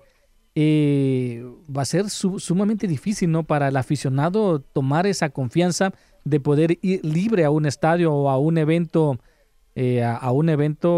pues donde haya mucha gente, porque la verdad vas a tener miedo aún. Esa psicosis que tenemos ahorita nos va a durar un buen rato. Y además, en España no solamente va a ser el fútbol, también cines, teatros, conciertos, restaurantes, todo eso permanecería cerrado hasta 2021. Imagínate para la industria restaurantera. Ahora, imagínate el golpe para España, uno de los países, si me equivoco, me corrigen, pero que fundamenta la mayor, el peso de su producto interno bruto a través del turismo. Claro, o sea, estamos hablando de que pues la verdad la gente también económicamente van a quedar gastados. Comprar un boleto de avión, comprar unas entradas para un estadio, para un concierto, para todo eso sinceramente no va a tener, y aparte el miedo que nos va a quedar va a ser muy, muy difícil. Pero tú vas a tener que ir en cuanto te digan hay que transmitir. No, o sea, como trabajo lo tenemos que hacer, pero de que me diga, ¿sabes qué? Te invito a un concierto de Marco Antonio Solís, no voy. Que vamos a ir a ver a Marisela, menos, aunque sea mi amor platónico, no voy. ¿A Chihuahua todavía? Ajá, sí, todavía. Ya me están llegando todos los stickers, Mario, gracias. Tarde pero seguro. Ese de López Obrador con la camiseta de Cruz Azul no lo había visto. Está bueno, ¿ah? El de Eli Patiño, para que perríes hasta el suelo. Sí. Y los del profe están muy buenos. La verdad es que los del profe Restrepo están muy buenos. Se los voy a hacer llegar. Bueno, en fin, pero sí, el hecho de que España tome estas decisiones también van a ser un punto de referencia, por lo menos en Europa. Italia está en condiciones similares y entiendo la precipitación y la urgencia porque regrese el fútbol, pero lo que tiene que entender es, si hay que llevarlo y hay que jugarlo a puerta cerrada, lo tienen que hacer así. El mundo entero no está en riesgo de correr, no está en posibilidades de correr riesgos de esa magnitud. Pues sí, van a tener que implementar muchas cosas. La seguridad, van a tener que implementar de que la gente vista su mascarilla, que tenga su distancia, porque sí, o sea, definitivamente vas a tener ese miedo. Te digo, yo sinceramente a mí si me invitas a un evento donde haya mucha gente, yo lo voy a pensar 2 veces para poder ir. Bueno, pues seguramente van a comenzar con lo que han planteado la Bundesliga, ¿no? Es decir, 300, yo imagino que respecto o en proporción más o menos al cupo del estadio van a tener que comenzar así. Es decir, un estadio de 100,000, tal vez permitir el acceso a 1,000 para que no haya ningún tipo de... Ahora, ¿cómo vas a elegir a esos 1,000? Sí, claro, me imagino que van a hacer una especie de rifa, ¿no? No, hombre, a ver, en el América, 1,000, ¿quién es 1,000? Pues los amigos del patrón, nada más. ¿Y en Chivas? Y en Chivas, pues igual, los 1,000 mejores empleados de OmniLife. Pues sí. Y van a tener que hacer así, no voy a decirte los 1,000 que van a elegir en Xolos, porque ya nos metemos en problemas. Pero vámonos a la pausa, regresamos enseguida, vamos a ir con llamadas. Y están acusando a Leti y a Eli de que se fresean, que no quieren rozarse con la chusma. Creo que ya se agregó, ¿quién fue el médico que se agregó? A ver, acláreme, ¿es Alex Patricio? Alex Patricio tiene lustros escuchando Mi Raza en cualquiera de las 2 versiones que haya escuchado usted a través de KW 1330, cuando era Raza Deportiva, ahora que es Mi Raza Tu Liga. Así que... Entiendo lo de Alex Patricio, pero bueno, a ver si nos aclaran eso un poquito más adelante, puntualmente los chats del Pelagato. Ya vi, insisto, ya vi los stickers famosos de WhatsApp, los voy a empezar a usar, van a ver. No soy muy de WhatsApp, la verdad es que lo consulto ahí de vez en cuando nada más, pero les prometo que voy a utilizarlos. Bueno, vámonos a la pausa, Mario, regresamos enseguida. Mi Raza Tu Liga, Oye, ¿por qué no? No, pues no hace falta nadie en los stickers, ¿va? Pues Brenda no está, no le he visto. Brenda sí hay uno, ¿no? Hay uno de Brenda, sí. Nano, ahora, Nano y el gato. El gato, falta el gato. Dice, Mario dice que no va a un concierto de Marco Antonio Solís, pero invítalo a uno de la Chupitos en bikini y jura lo que va de inmediato. Menos voy. Pues no sé, cuestión de gustos. Vamos a la pausa, regresamos enseguida. Mi Raza Tu Liga Radio, se viene la actualización de Brenda Monsiváis. En algún momento escucharemos a Ricardo Antonio Lavolpe. En algún momento, no sé cuándo, se lo prometo. A veces presiento que mi alma está en sombras. Entonces me inclino, te beso y hay luz. Y me salen lindas palabras muy tiernas. Sonrío y me digo: esto es el amor. Recuerdo que una tarde descubrí que tu pelo olía como huele la flor de un limonero. Hurgando en tu mirada yo supe que había cielo, y mi boca en silencio murmuró una canción.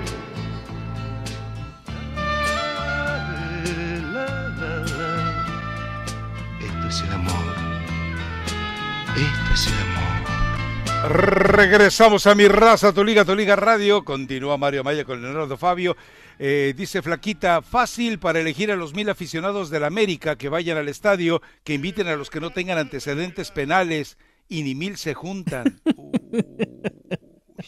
Esa Flaquita es brava, brava. Sí, es más, deja darle retweet. Sí, se lo ganó. Se lo ganó, sí, además le van a caer encima. Dice J. Entiveros que quien está en el chat es el doctor Segovia. Ah, perfecto, qué bueno. En fin, bueno, vámonos a las llamadas, Mario. Le hemos dado poca voz al auditorio el día de hoy. Vámonos con Noel. Venga, Noel, vamos, directo al tema. No sé cuál, pero dele. No sé cuál. ¿Qué tal, Rafa y Mario ahí? No sé si están juntos en la cabina, pero no, saludos como quiera. No, yo estoy en casa, recluido, y él está ahí, en la cabina. No, sí, esperando a Nano Cortés. Ya viendo muy hace rato todo lo que están platicando, y quiero dar un punto de opinión platicando con una persona ayer. Yo creo que sí estamos, como dice Mario, un problema muy grave, Rafa. Mucha gente no lo mira así, pero yo creo que es un problema muy, muy grave. Mucha gente no lo está viendo así, desgraciadamente. Yo conozco muchas personas que, a pesar de lo que está pasando, no les está importando y no toman las medidas las que son necesarias para poder controlar todo esto que está pasando. Mucha gente irresponsable. Es increíble ver tanta gente que no le pone la seriedad ya que esto nos está llevando, porque, por ejemplo, te voy a platicar una historia cortita. Llegó una persona de México, y yo, antes de cruzar la frontera, porque fueron 2 días de que cerraran la frontera con México, y llegó y luego llegando le dije, yo antes que cruzar le digo: mira, si vas a venir para acá, no vas a venir a trabajar, te lo estoy diciendo bien, ahorita te lo estoy diciendo, no vas a venir a trabajar. De todas maneras dijeron que son 15 días, eso fue, te estoy hablando casi del 17, 16 de marzo. Les dije, no, digo, esto va a pasar, digo, no va a haber trabajo, van a cerrar, va a haber cuarentena, esto, porque se mira venir, eso se miraba venir. Y ya sabes, el típico mexicano: ¿cómo que esto crees así? ¿Cómo que eso no existe? Eso es para que ya te has de imaginar, Ajá, claro. Y yo le dije, mira, es que ese es el problema. El virus existe, pero el problema es que yo sé, yo puedo tener el virus, yo lo puedo tener y no se me puede desarrollar ningún síntoma. Pero el problema, yo al no ser consciente, otra gente puede enfermarse. Y como dices tú, ay, si me va a morir, me muero, sí, pero hay gente que no se quiere morir. Que cuando me toca, sí, pero no quiere que le toque. O sea, esa es la conciencia que tenemos que tener de hacer caso a lo que nos están diciendo, estar en la casa y salir a lo necesario. Pero desgraciadamente, el día que aquí dieron la cuarentena, que dijeron, ¿sabe qué? De este lunes, yo, bueno, sabes que estoy en Michigan, ¿verdad? Que es uno de los estados más afectados del COVID. Sí. Y yo les decía, mira, esto hay que tomarlo serio. Y cuando dijeron que iban a hacer lo de la cuarentena, si tú te parabas en las tiendas, Rafa, era increíble. Y yo con ganas de llevarme con una bocina y decirles, bueno, que no entienden, les están diciendo que no tenemos que estar juntos, se les está dice que tienes que tener distancia, que esto y que el otro, y les vale un gomino, les vale gorro, y la tienda pero atascada, y hasta con chamacos las familias. Y yo decía, no hombre, pues, ¿dónde? ¿En qué mundo estamos viviendo, pues? ¿En qué mundo estamos viviendo? De la inconsciencia. Sí, o sea, te das cuenta de muchas cosas. Y yo también, cuando yo platicando con esta persona, yo pienso que eso va a ser, yo le di mi opinión, que yo pienso que el fútbol se va a jugar, pero sin público, como tú dices, con poquita. Esto se va a reactivar con muchas medidas necesarias. La vida ya no va a ser igual, Rafa. La vida ya no va a ser igual, para nosotros ya no va a ser igual. Esto que estamos viviendo es pues algo que nunca se había visto, ¿ah?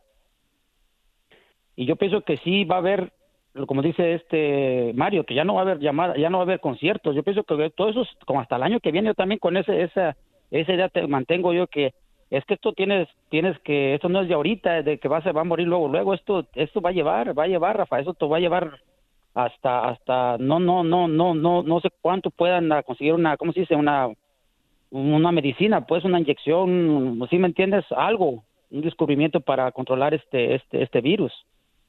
Y yo pienso que el fútbol va a ser, como le dije, como tú lo dices, hay que verlo en casita. ¿Qué tiene de malo? Lo hemos visto, bueno, nosotros que somos aficionados de la Liga Mexicana, nos conformamos de verlo en la tele o no. Todo el tiempo estamos acostumbrados a eso. Tú por tu posición puedes ir a ver otros partidos, porque te toca ir a cubrir, como periodista que eres, pues, ¿ah? Pero yo pienso que sé lo que va a pasar, el fútbol va a seguir, la vida va a seguir, pero los eventos masivos yo pienso que es lo que tiene que controlar. El evento masivo eso es lo más importante, el evento masivo. Las demás reglas que hicimos, sí. Uh-huh. De acuerdo contigo, tiene que cambiarse muchas percepciones que tenemos de los escenarios en los que vivimos. Espero que seamos capaces de entenderlos y de saber aceptarlos, ¿no? Claro, te digo, es desgraciadamente es triste. Yo sí, platicando hacia mi esposa y que tengo 3 hijas igual que tú, pues les digo, pues como tomar, si no tienes que salir, no salgas a la calle, no hay necesidad de andar, ¿para qué? Aquí afuera tienes patio, ¿me entiendes? Aquí la convivencia con otros familiares es lo que uno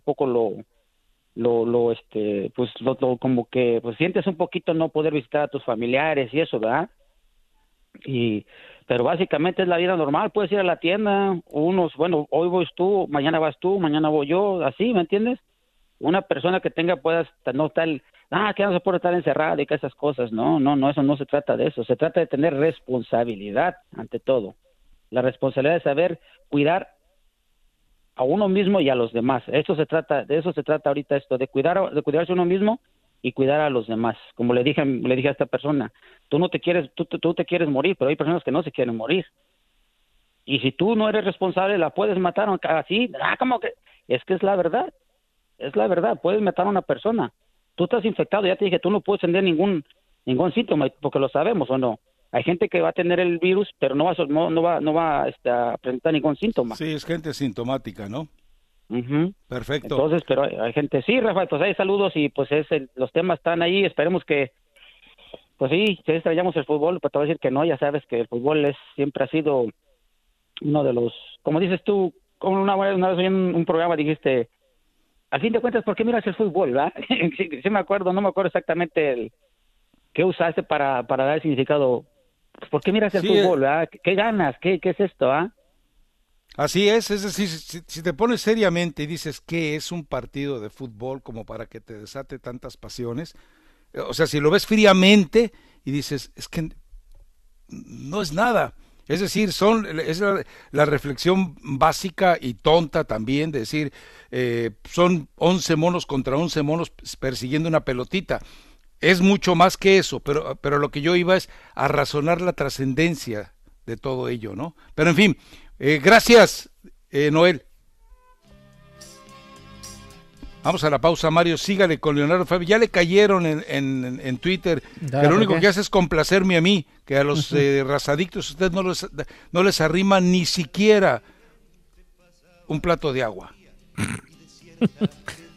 Está bien, vámonos a la pausa. No, que algo que le gusta a la raza, pues, para que no esté dando lata, Mario. Pues que me manden en el WhatsApp ahí sus recomendaciones, ya les dije. Pues dice que no los pelas, Mario. Bueno, es que voy uno por uno. Si llegan. Bueno, ok. Pero ¿a poco? Pues. ¿Esta no la recomendaste, lo de Leonardo Fabio? No, me parece muy bien, pero no fue sugerencia mía. Bien elegido, Mario. Va. O quizás simplemente te regale una rosa. Tu Liga Radio, donde superfans se juntan para divertirse hablando de deportes. Where superfans get together to have fun talking sports.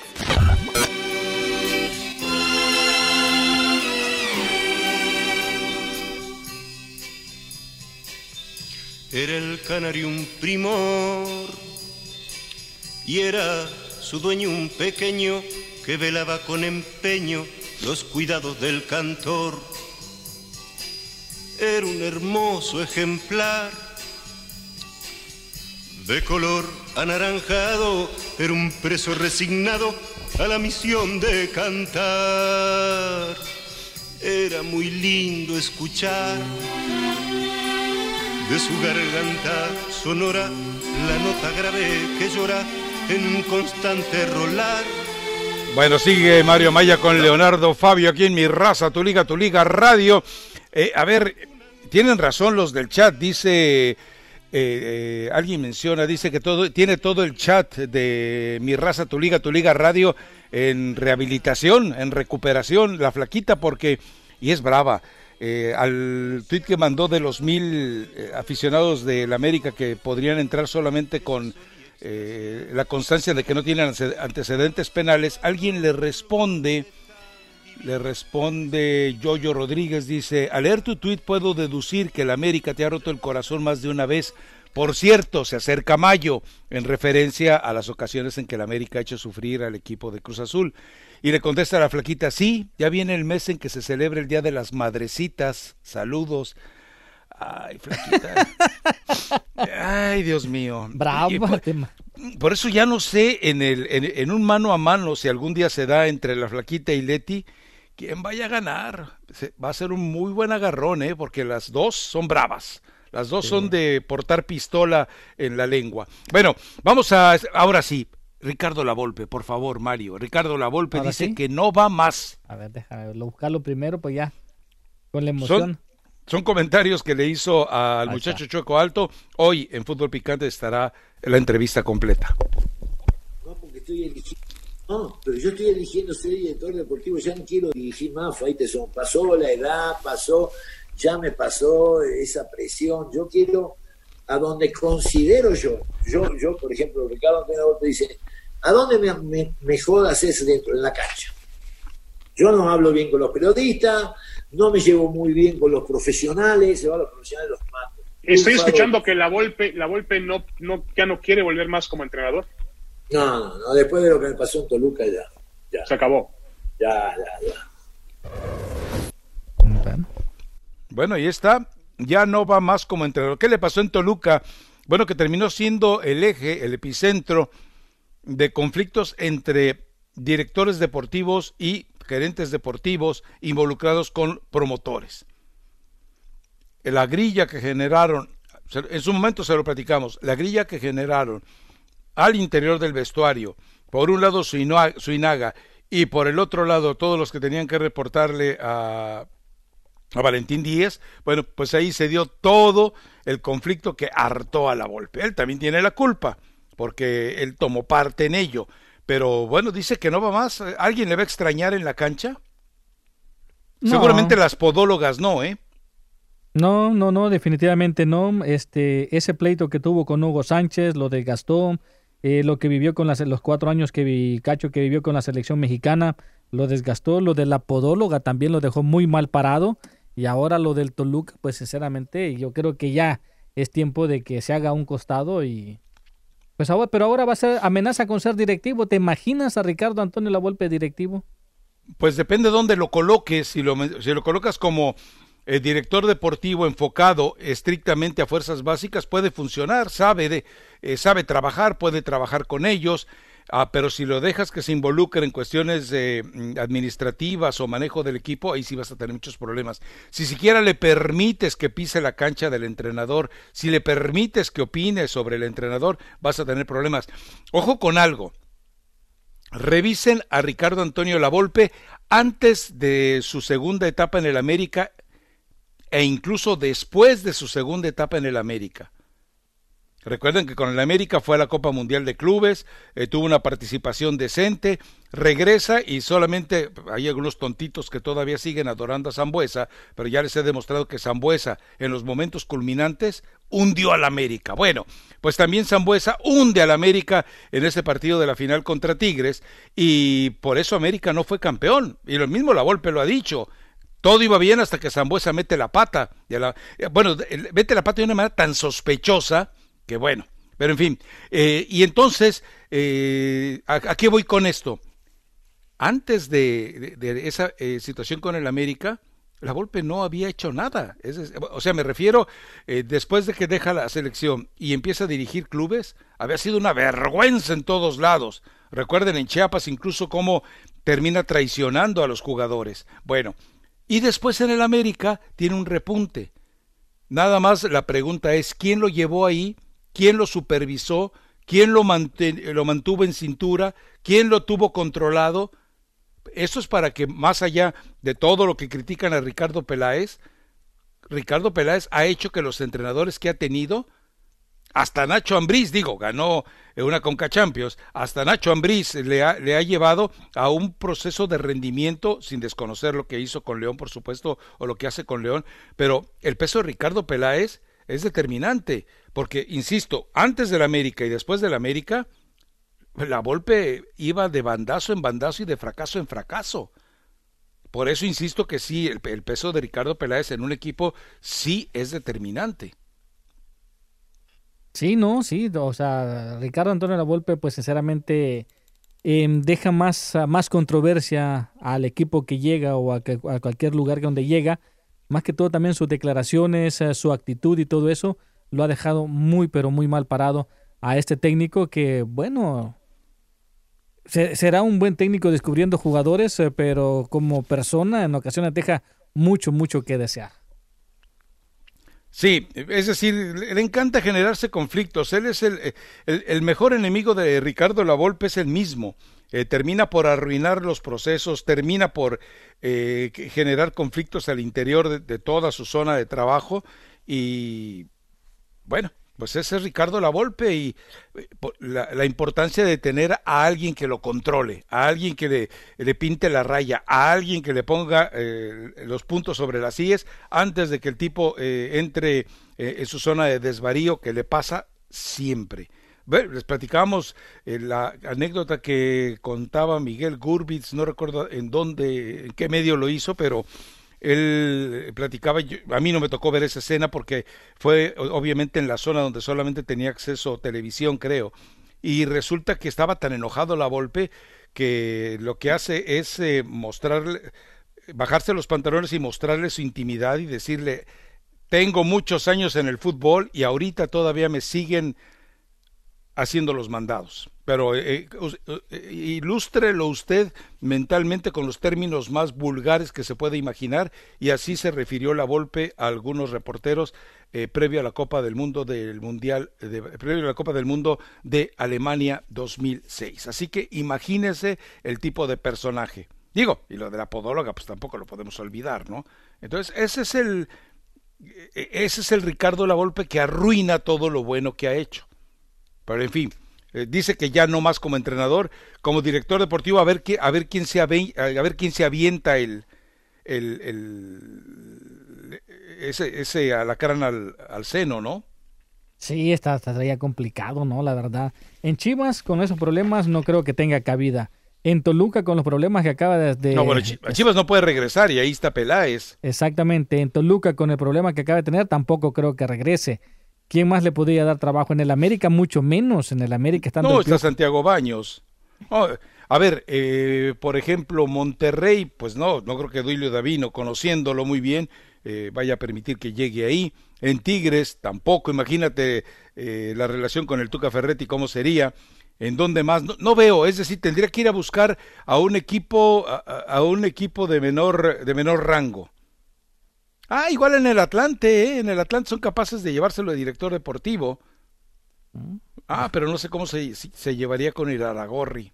No creo que Iraragorri sea tan güey para darle bueno, lo que pasa es que a final de cuentas ahí nadie puede negar la capacidad de la Volpe. Ahora, él no ha demostrado que sea eficiente como director deportivo. Hasta hoy no ha demostrado que pueda gerenciar a un grupo humano, especialmente cuando estamos hablando de jóvenes, a los que tienes que saber llevarlos. Y la Volpe, no sé qué tan bueno ha sido llevando. Recuerden, ya les platiqué que cuando alguna vez, oiga, pero ¿por qué permite que se vayan a las fiestas de octubre el Chatito Rodríguez, Daniel Osorno, Miguel Cepeda y compañía?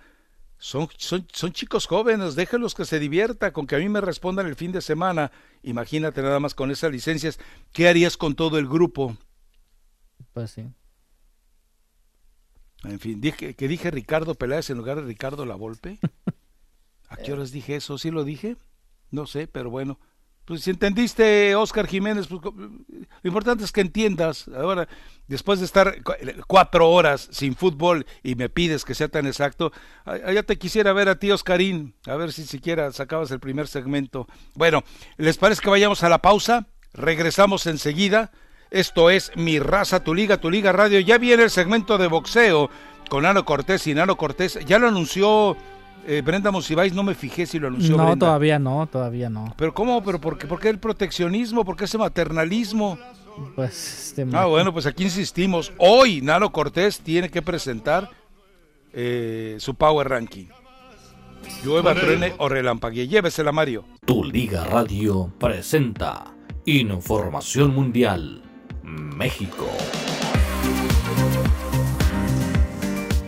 Muy bien, mis amigos, gracias por estar en sintonía de Tu Liga Radio 1330 AM.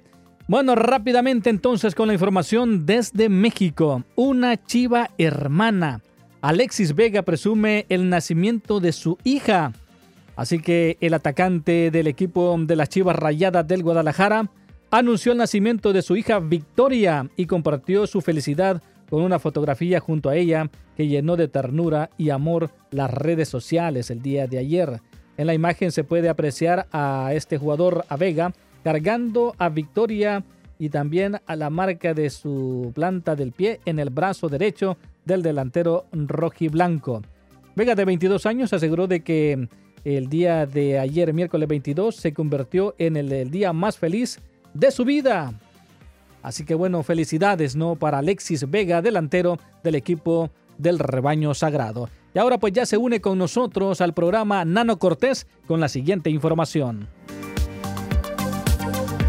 Gracias, Marito. Saludo para ti y para todos nuestros superfans. Así es, amigos, y en noticias del tenis, 2 de los más grandes jugadores en este momento, Novak Djokovic y Rafael Nadal, hablaron de la posibilidad de regresar a las pistas de tenis. Por su parte, el serbio dijo que no era una decisión fácil para los tenistas, ya que todo lo que estaba pasando era algo mucho más grande que el propio deporte y creía que había que esperar algunos meses. Por su parte, Nadal también dijo que ve muy difícil poder regresar a los torneos oficiales a corto o mediano plazo, pero que el tenis es un deporte global. Y sin embargo, hay un poco más de distancia que hay en el tenis que se podría de pronto tratar de jugar. El problema es, mi querido Mario y amigos, es que jugadores como Novak Djokovic no creen en las vacunas. Y el propio Nadal dijo que la única manera para tratar de regresar a las pistas es cuando haya una vacuna. ¿Djokovic tomará la vacuna o no? pues habrá que verse. Así es, y bueno, y en más información, echan a futbolista de su pueblo por temor a que sea portador del coronavirus. Por temor a que fuera portador a este virus, un jugador argentino fue echado del pueblo en el que nació pese de que las autoridades le habían permitido regresar para seguir cumpliendo con el aislamiento en casa. Se trata de Marcos Gabriel Fernández, futbolista del San Martín de San Juan, del torneo B de Argentina, quien volvió a Matil de Santa Fe, donde nació hace 27 años y el cual tuvo que dejar luego de que los pobladores vieron con malos ojos su regreso, mismo que desde luego entonces fue expulsado por los mismos pobladores de su pueblo natal, lamentablemente. Y también en noticias del ajedrez, la Federación Internacional de Ajedrez organizará en mayo una Copa de Naciones por Internet, enfrentando a varios ex campeones mundiales, entre ellos el legendario Garry Kasparov. Así lo anunció la organización el miércoles y anunció también que el enfrentamiento marcará una época. Ya lo único que se podría comparar sería con el Ryder Cup en el golf o justamente un torneo que hubo en los años 70 donde la antigua Rusia se enfrentó al resto del mundo. Así que para los amantes del ajedrez y los seguidores de Garry Kasparov, lo podrán ver en mayo por internet. Con esto regresamos a Mi Raza Tu Liga en Tu Liga Radio. Tu Liga Radio, donde superfans se juntan para divertirse hablando de deportes. Where superfans get together to have fun talking sports.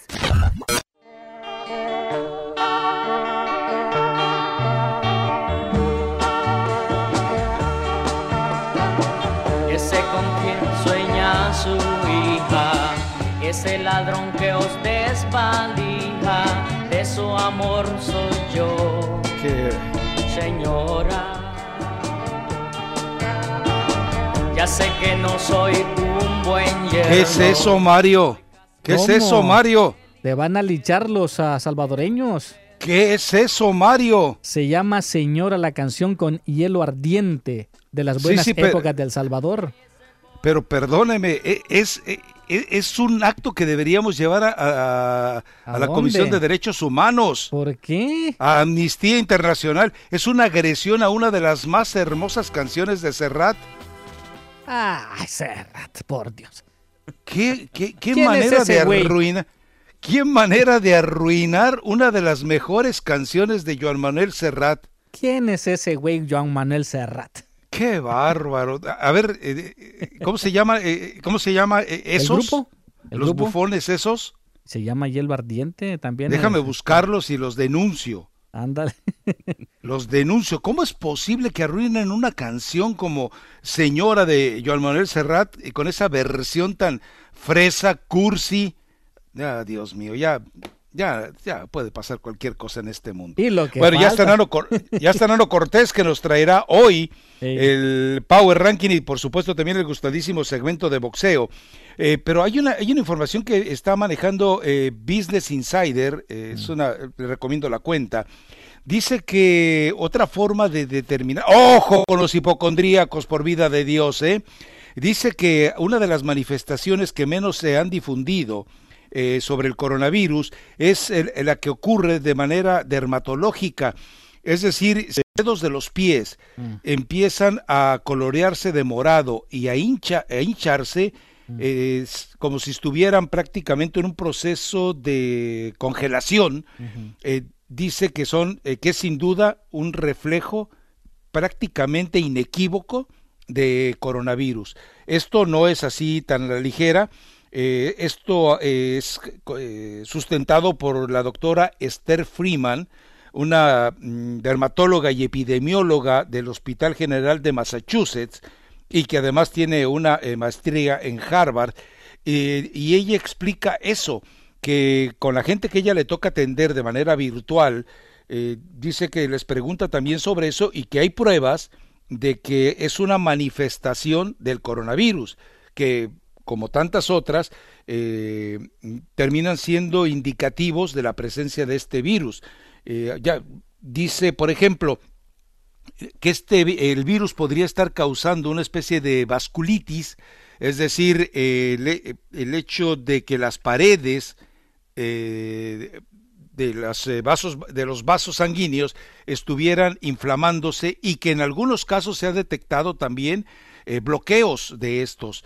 Entonces, se lo comentamos o se lo informamos porque, insisto, está respaldado el doctor Ilan Schwartz, también un especialista en Edmonton, Alberta, hace puntual aseveración de esto e incluso publica una fotografía de cómo se podría usted identificar si eventualmente en los dedos de los pies, con esas referencias de amoratarse e hincharse e inflamarse, pudiera usted tener el virus de COVID-19. Lo dejamos como información. Por favor, hipocondríacos, no vayan a caer en este escenario. Capaz que están usando zapatos apretados, un número más chico del que les corresponde, pues también es normal que se le inflamen y se le pongan morados, ¿verdad? Pero es necesario que este tipo de informaciones oficializadas, respaldadas por eminencias, bueno, claro, las conozca usted, ¿no? Pero, no, y también recuerda que la neuropatía también en los diabéticos es muy común, ¿no? La falta de circulación en los pies provoca ese tipo de problemas en los dedos, en la planta de los pies, en los pies en general.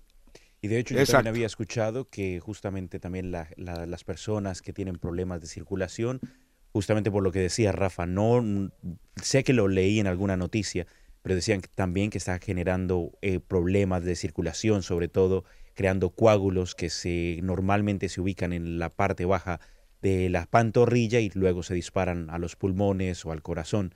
Es una de las cosas que también está manifestando este virus. Así que ya sabe, tome todas las precauciones posibles.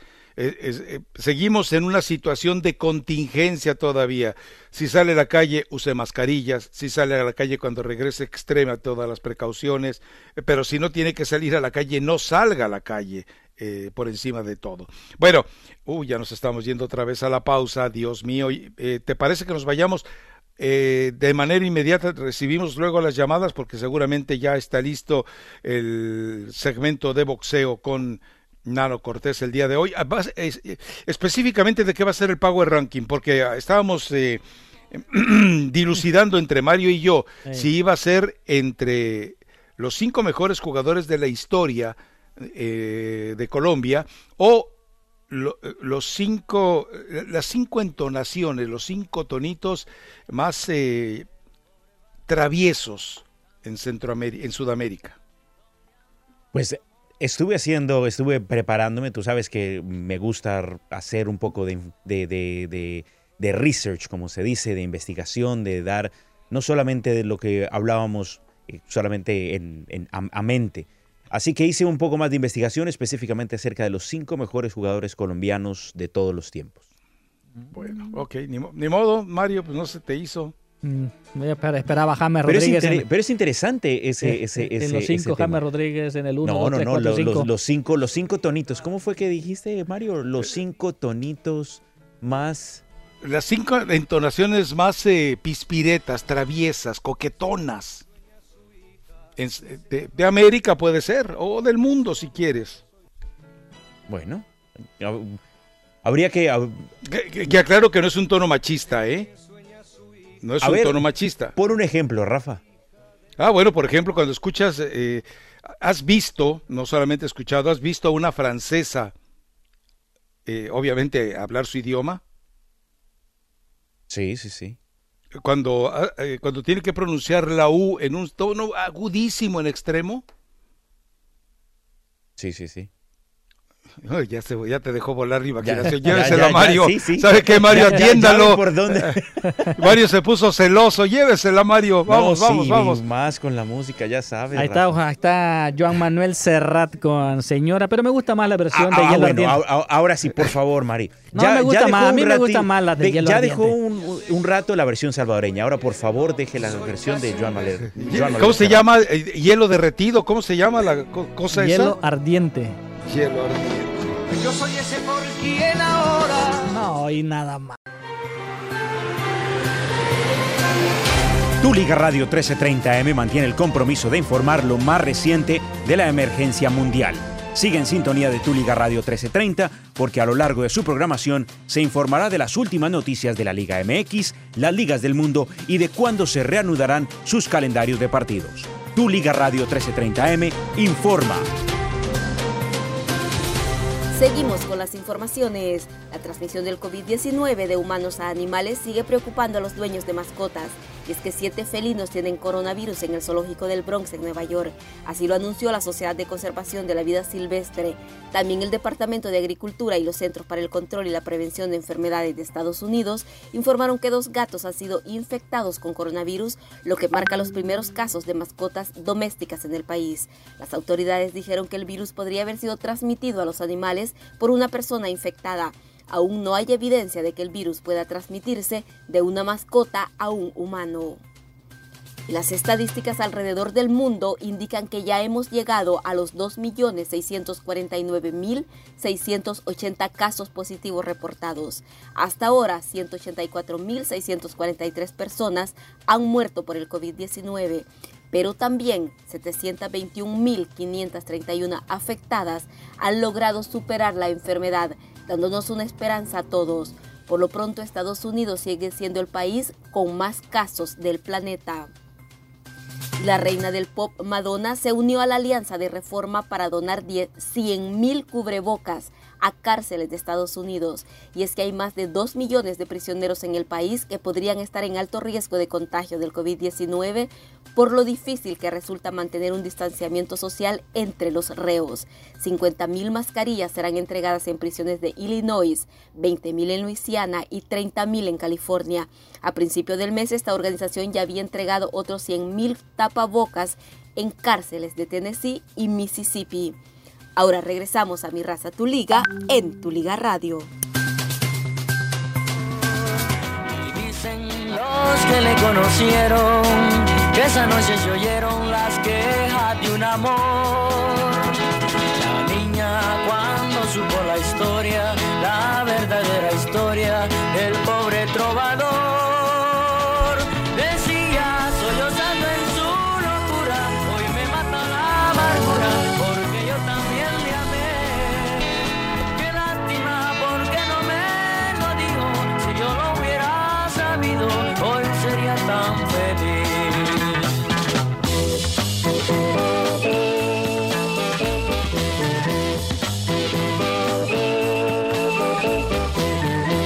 Regresamos a Mi Raza, Tu Liga Radio. Bueno, vamos a las llamadas, si le parece bien, Mario. Sí. Llamadas del auditorio y también mensajes de voz si tiene por ahí. Vamos rápidamente con Manuel. Adelante, Manuel. Hola, muy buenos días. Buenos días, Manuel, dele. 2 cosas, rápido. La primera. Yo me quedé con las ganas, yo me quedé mucho con las ganas de que Matías Almeida dirigiera la selección mexicana. Y yo estoy seguro que con él hubiéramos pasado el 5º partido. Si con Chivas triunfó y no tenía los mejores mexicanos, imagínense que hubiera tenido los mejores mexicanos.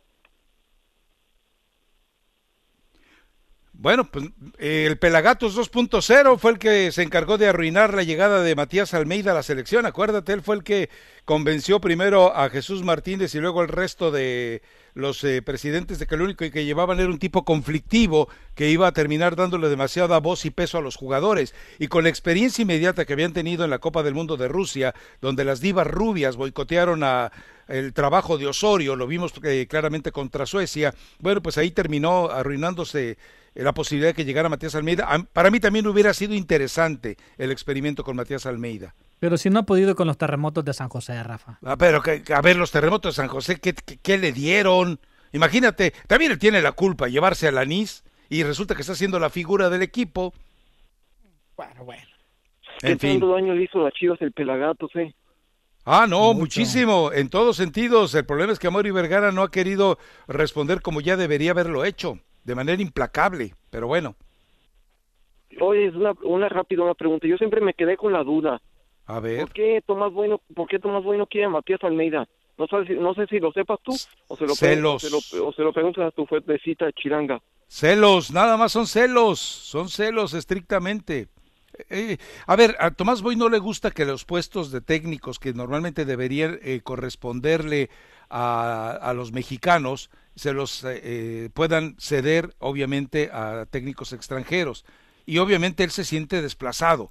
Pero es eso, son celos nada más, ¿eh? Ay, no. Una pregunta rápida. Otra más. A ver, venga, pues. No, ¿por qué dices por qué nos criticas a nosotros los chivamanos cuando nombramos a Matías Almeida un ídolo en Chivas? No, porque qué fácil, a mí me parece que construye muy fácilmente ídolos, ¿no? Pues si levantó un equipo muerto. ¿Y cómo lo entregó? Ahí, ¿quién destruyó el equipo? El No, no, es decir, no es culpa de él, pero él vio lo que se le venía encima.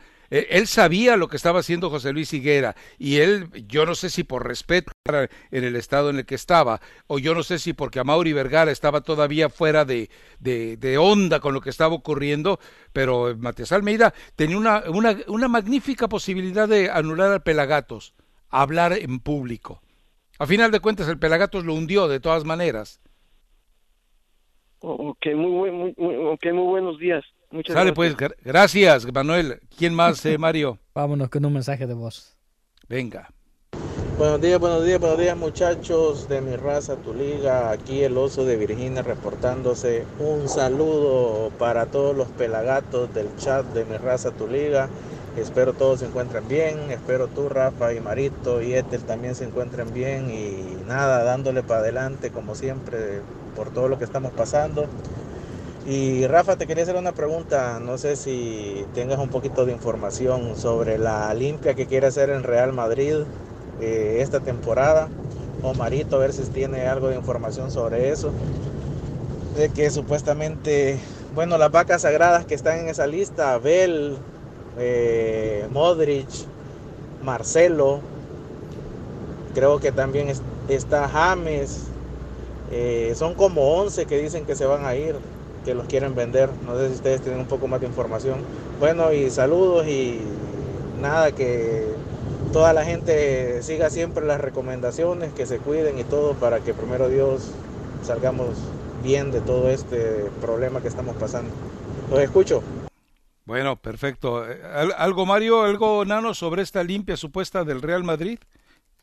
Pues hombre, si James está entre la lista, por favor, que lo limpien ya, que lo saquen ya, por Dios santo, porque se está acabando, es un jugador que se está acabando. Pero sí se ha hablado de pronto de dejar ir ciertos jugadores, pero no abiertamente, que yo haya escuchado de pronto de aquellas vacas sagradas. Uh-huh. Ahora, para mí las vacas sagradas del Real Madrid estaría de pronto como un Karim Benzema. Ya no hay ni una. Sí, es decir, Marcelo para mí no es de las vacas sagradas. Para mí la única vaca sagrada realmente que queda es Sergio Ramos. ¿Marcelo no?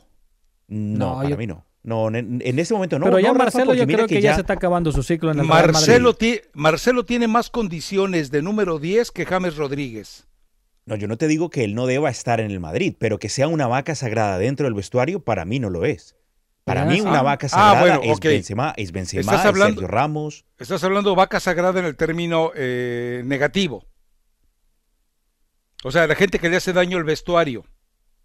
No, para mí una vaca sagrada son los intocables, son los que no se van a mover, los que a pesar...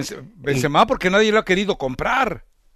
Pero pues igual ahí lo han mantenido, es decir, mira, lo hubiesen podido haber movido hace un par de temporadas. Gareth Bale lo vienen vendiendo desde hace 3 temporadas. A James hace 2 temporadas también. A James no lo quieren. Es que nadie va a pagar lo que quieren por ellos y nadie va a pagar los salarios que devengan ellos.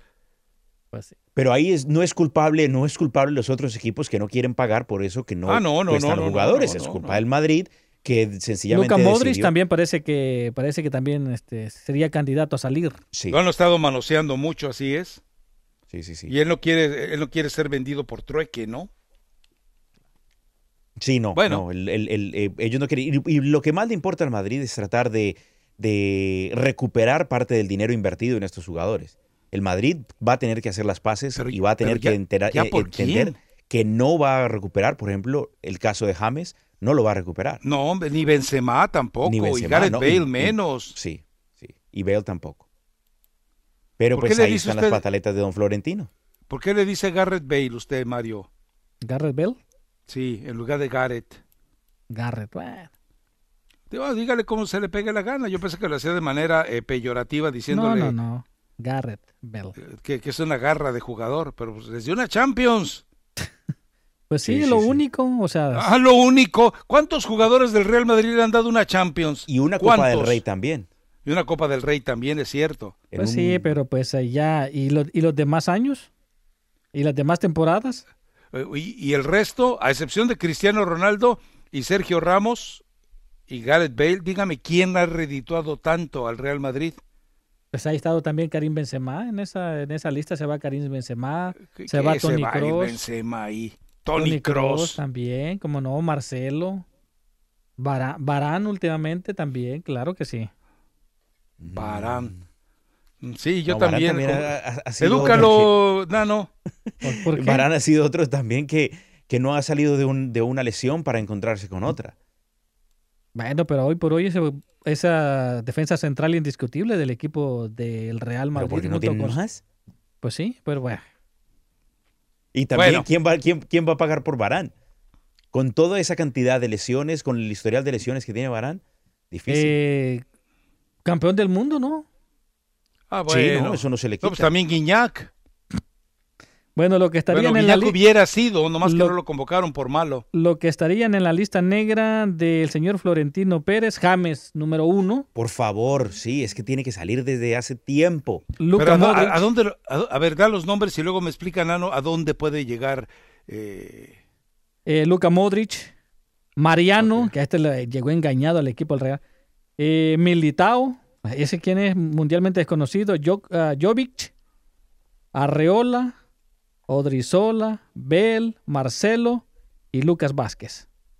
Marcelo va a la Juve que tranquilamente, ¿eh? Sí, lo ha pedido ya, el mismo Cristiano Ronaldo lo ha pedido a Marcelo. ¿Por qué, Mario? ¿Tienen alguna situación especial? Es decir, ¿son socios o algo? Mucho tiempo durmieron juntos, eran compañeros de habitación. Okay, no sé qué cosas hicieron, ¿verdad? Pero no, pues intercambiar vivencias, Mario. yo creo. A Marruecos juntos no fueron, ¿no? No creo. No, es una duda. No, nunca fueron, nunca anduvieron juntos así. Tanto así no. Es un escenario maravilloso. Nadie puede morir sin conocer Marruecos. Bueno, sí, estaría bien. Pero ahí está la lista negra. Yo creo que si yo fuera dueño de algún equipo, ¿a quién agarraría? A Marcelo, desde luego que sí, a Marcelo.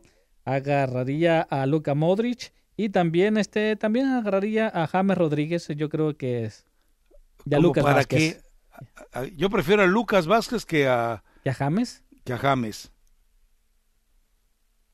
Lucas es más joven y tiene más proyección que James en este punto. Y tiene más testosterona.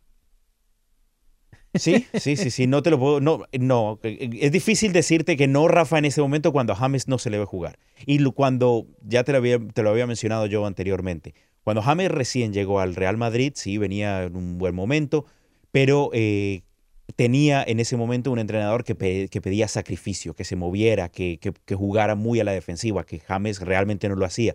De repente hubo un momento en que empezó a subir, empezó a sacrificarse un poco más. Sabía que también durante ese proceso de transición estuvo un poco desjuiciado. Se hablaba mucho de las fiestas, de las parrandas en las que andaba. Obviamente eso no le cae bien a la nadie. separación también de luego vino la separación. Pero de repente entonces vino el bajón, empezó como a tratar de subir y de repente otra vez se cayó, ya dejaron de confiar en él, ya no tenía la cantidad de minutos y en fin, ahí en ese momento se quedó estancado y se vino abajo. Por eso, a este punto no te lo puedo decir. Si me pones a un punto en que James está mejor cuando lo veamos jugar, como tuvo sus partidos que en el Bayern Múnich. Para mí, en el Bayern, James funcionó hasta cierto punto. Desafortunadamente, el Madrid exigía los 40 millones de euros para comprarlo y el Bayern dijo, no, yo no estoy dispuesto a pagar tanto dinero por este jugador. Exactamente, ver, entonces... A mí me parece que James es la versión colombiana de Carlos Vela. Es un jugador con muchas facultades, pero me parece que su pasión no es el fútbol. Yo me acuerdo, leí hace un par de años el libro, o tal vez más, un libro sobre James Rodríguez de Monse García, y es interesante cuando tú te enteras que a final de cuentas él termina siendo hecho futbolista por los esfuerzos del padre más que por convicción propia. Y es más, le enseñaron más en Venezuela que en Colombia a jugar al fútbol. Sí, él se desarrolló mucho en Venezuela, pero y Argentina. Correcto, pero no, y no digo que necesariamente haya salido netamente de escuelas colombianas. Muchos de los jugadores ahora pasa eso, pero sí pienso, Rafa, que sí, es decir, por todas las cuestiones que se han dicho, que ya hemos mencionado, de las parrandas, de repente la falta de sacrificio, eso, lo otro. Igual los jugadores sacrifican demasiado. No podemos poner la mano en el fuego y decir que James no se ha sacrificado. Pero al menos lo que se ha visto sí pone muy en tela de juicio, y en ese momento te acepto ese punto de que de repente no sabemos la convicción que tiene James necesariamente para querer jugar, pero él sí sabíamos que quiere jugar, que está molesto en el Real Madrid, que cuando vino la opción de jugar en el Bayern Múnich, él la tomó, jugó bien, se unió a los compañeros, se creyó en el Pero en la liga alemana, hasta Marco Fabián quedó campeón, hasta el Chicharito quedó campeón. Pero pero no se les puede quitar eso, Rafa. Hay otros jugadores que también han salido de Europa y no triunfan. Es más, Pavel Pardo creo que también fue campeón, ¿no? Pero sí, otra vez, eso no le puedes quitar que porque no hubiese sido de pronto una liga italiana en su mejor momento o una Premier League, no se le puede desmeritar eso a los jugadores. Es lo que les ha tocado a ellos. ¿Por qué entonces no terminaron jugando en un Manchester United en los mejores tiempos? Porque no daban para tanto. Bueno, exactamente, pero entonces ellos han ganado lo que pudieron. Lo curioso es que en el caso de Navas, de Chicharito y de James Rodríguez, el negocio, las ganancias las tuvo Florentino y los números rojos le correspondieron al Real Madrid. Esa es la verdad. Sí. Sí, no, bueno, esas son pataletas de Florentino. Permítame, pero me parece que usted quiere comerse todo este segmento para cortar el segmento gustadísimo y de impacto universal, que es el segmento de boxeo que viene enseguida. De ninguna manera. Entonces vámonos a la pausa, Marito. Lléveselo, Mario, ándele. Tu Liga Radio presenta NBA, MLB, MLS, NHL y la NFL. Todas las ligas están aquí en 1330. Tu Liga. Los Dodgers anunciaron que están comprometiendo $1.3 millones para sus empleados del estadio que actualmente están sin trabajo. El dinero se destinará al personal de eventos, concesiones, personal de limpieza empleado por un tercero y aquellos que trabajan para la fundación caritativa del equipo. La MLB suspendió el miércoles al operador del sistema de reproducción de video de los Medias Rojas sin pago hasta la postemporada 2020 y despojó al equipo de su selección de segunda ronda de este año después de completar una investigación sobre las denuncias de que Boston robó señas durante la temporada 2018. Los Medias Rojas también retiraron la etiqueta interina del título del gerente Ron Roenicke, quien había sido nombrado gerente interino después de que los Medias Rojas se separaron del gerente Alex Cora por su papel en el esquema de robo de señas de los Astros en el 2017. Regresamos a Mi Raza, Tu Liga en Tu Liga Radio.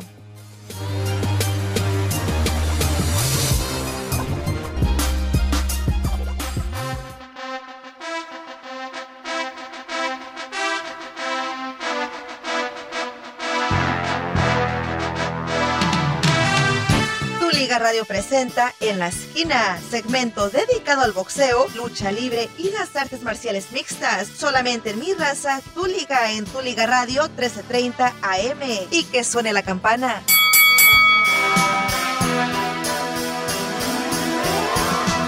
Gracias, amigos, y bienvenidos a En la Esquina 1330, con las últimas noticias y novedades del boxeo y también de las artes marciales mixtas y la lucha libre también. Por su parte, el mexicano Saúl Canelo Álvarez recientemente habló nuevamente acerca de su retiro y aunque hacía unos meses había hablado de que podría dejar el boxeo a los 35 años de edad más o menos, recordemos que el Canelo tiene 29 años en este momento, volvió a hablar y recientemente para declaraciones con Box Azteca dijo que estaría colgando los guantes entre los 36 o como mucho los 37 años de edad. En palabras textuales que dijo justamente el Canelo, dijo: mi cuerpo me pide que pelee. Sigo entrenando porque me encanta el boxeo. Entreno tenga o no una pelea. También dijo el Canelo que para él los 36 años es un buen momento para retirarse, 37 como lo mencionábamos como máximo, pero él dijo: siempre he tenido disciplina, ética de trabajo y dedicación. Lo único que ha cambiado son mis éxitos. Entreno todos los días como si fuera un novato. Así que al menos espera el Canelo tener mucho que dar por los próximos 5 a 6 años, máximo 7 años, antes de decirle adiós definitivamente a la dedicación, a uno de sus amores, porque dijo también que probablemente lo que quisiera hacer es, una vez se retire, es dedicarse 100% al golf, que es su segunda pasión.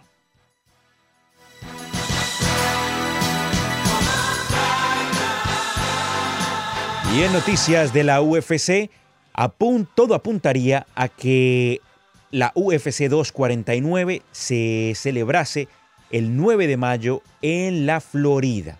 Según múltiples reportes y también incluyendo el portal MMA Fighting, dicen que el estado de la Florida y la Comisión de Boxeo del estado de la Florida ya han otorgado los permisos necesarios para hacer un evento durante la pandemia del coronavirus. Recordemos que este evento tomó lugar a principios de marzo, antes de que definitivamente se separaran todas las peleas justamente por el problema del coronavirus. Pues ahora parece entonces que finalmente sería la Florida el que otorgaría esos permisos. También se había estudiado, o mejor, originalmente se había estudiado la opción de Brooklyn en Nueva York, pero en el momento en que Brooklyn se convirtió, o no necesariamente Brooklyn, sino la ciudad de Nueva York se convirtió en uno de los epicentros del COVID-19, esa medida se descartó. Por ahora, al menos lo que serían los combates titulares completamente confirmados sería Tony Ferguson enfrentando a Justin Gaethje y también Henry Cejudo contra Dominic Cruz.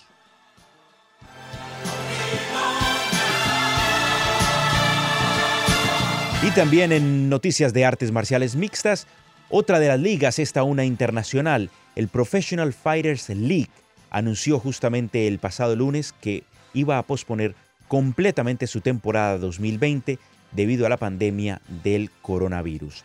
Así lo informó justamente el presidente Peter Murray, quien dijo que el equipo decidió ante todo velar por la salud pública y la seguridad de nuestros luchadores, fanáticos, socios comerciales y todo el resto del personal.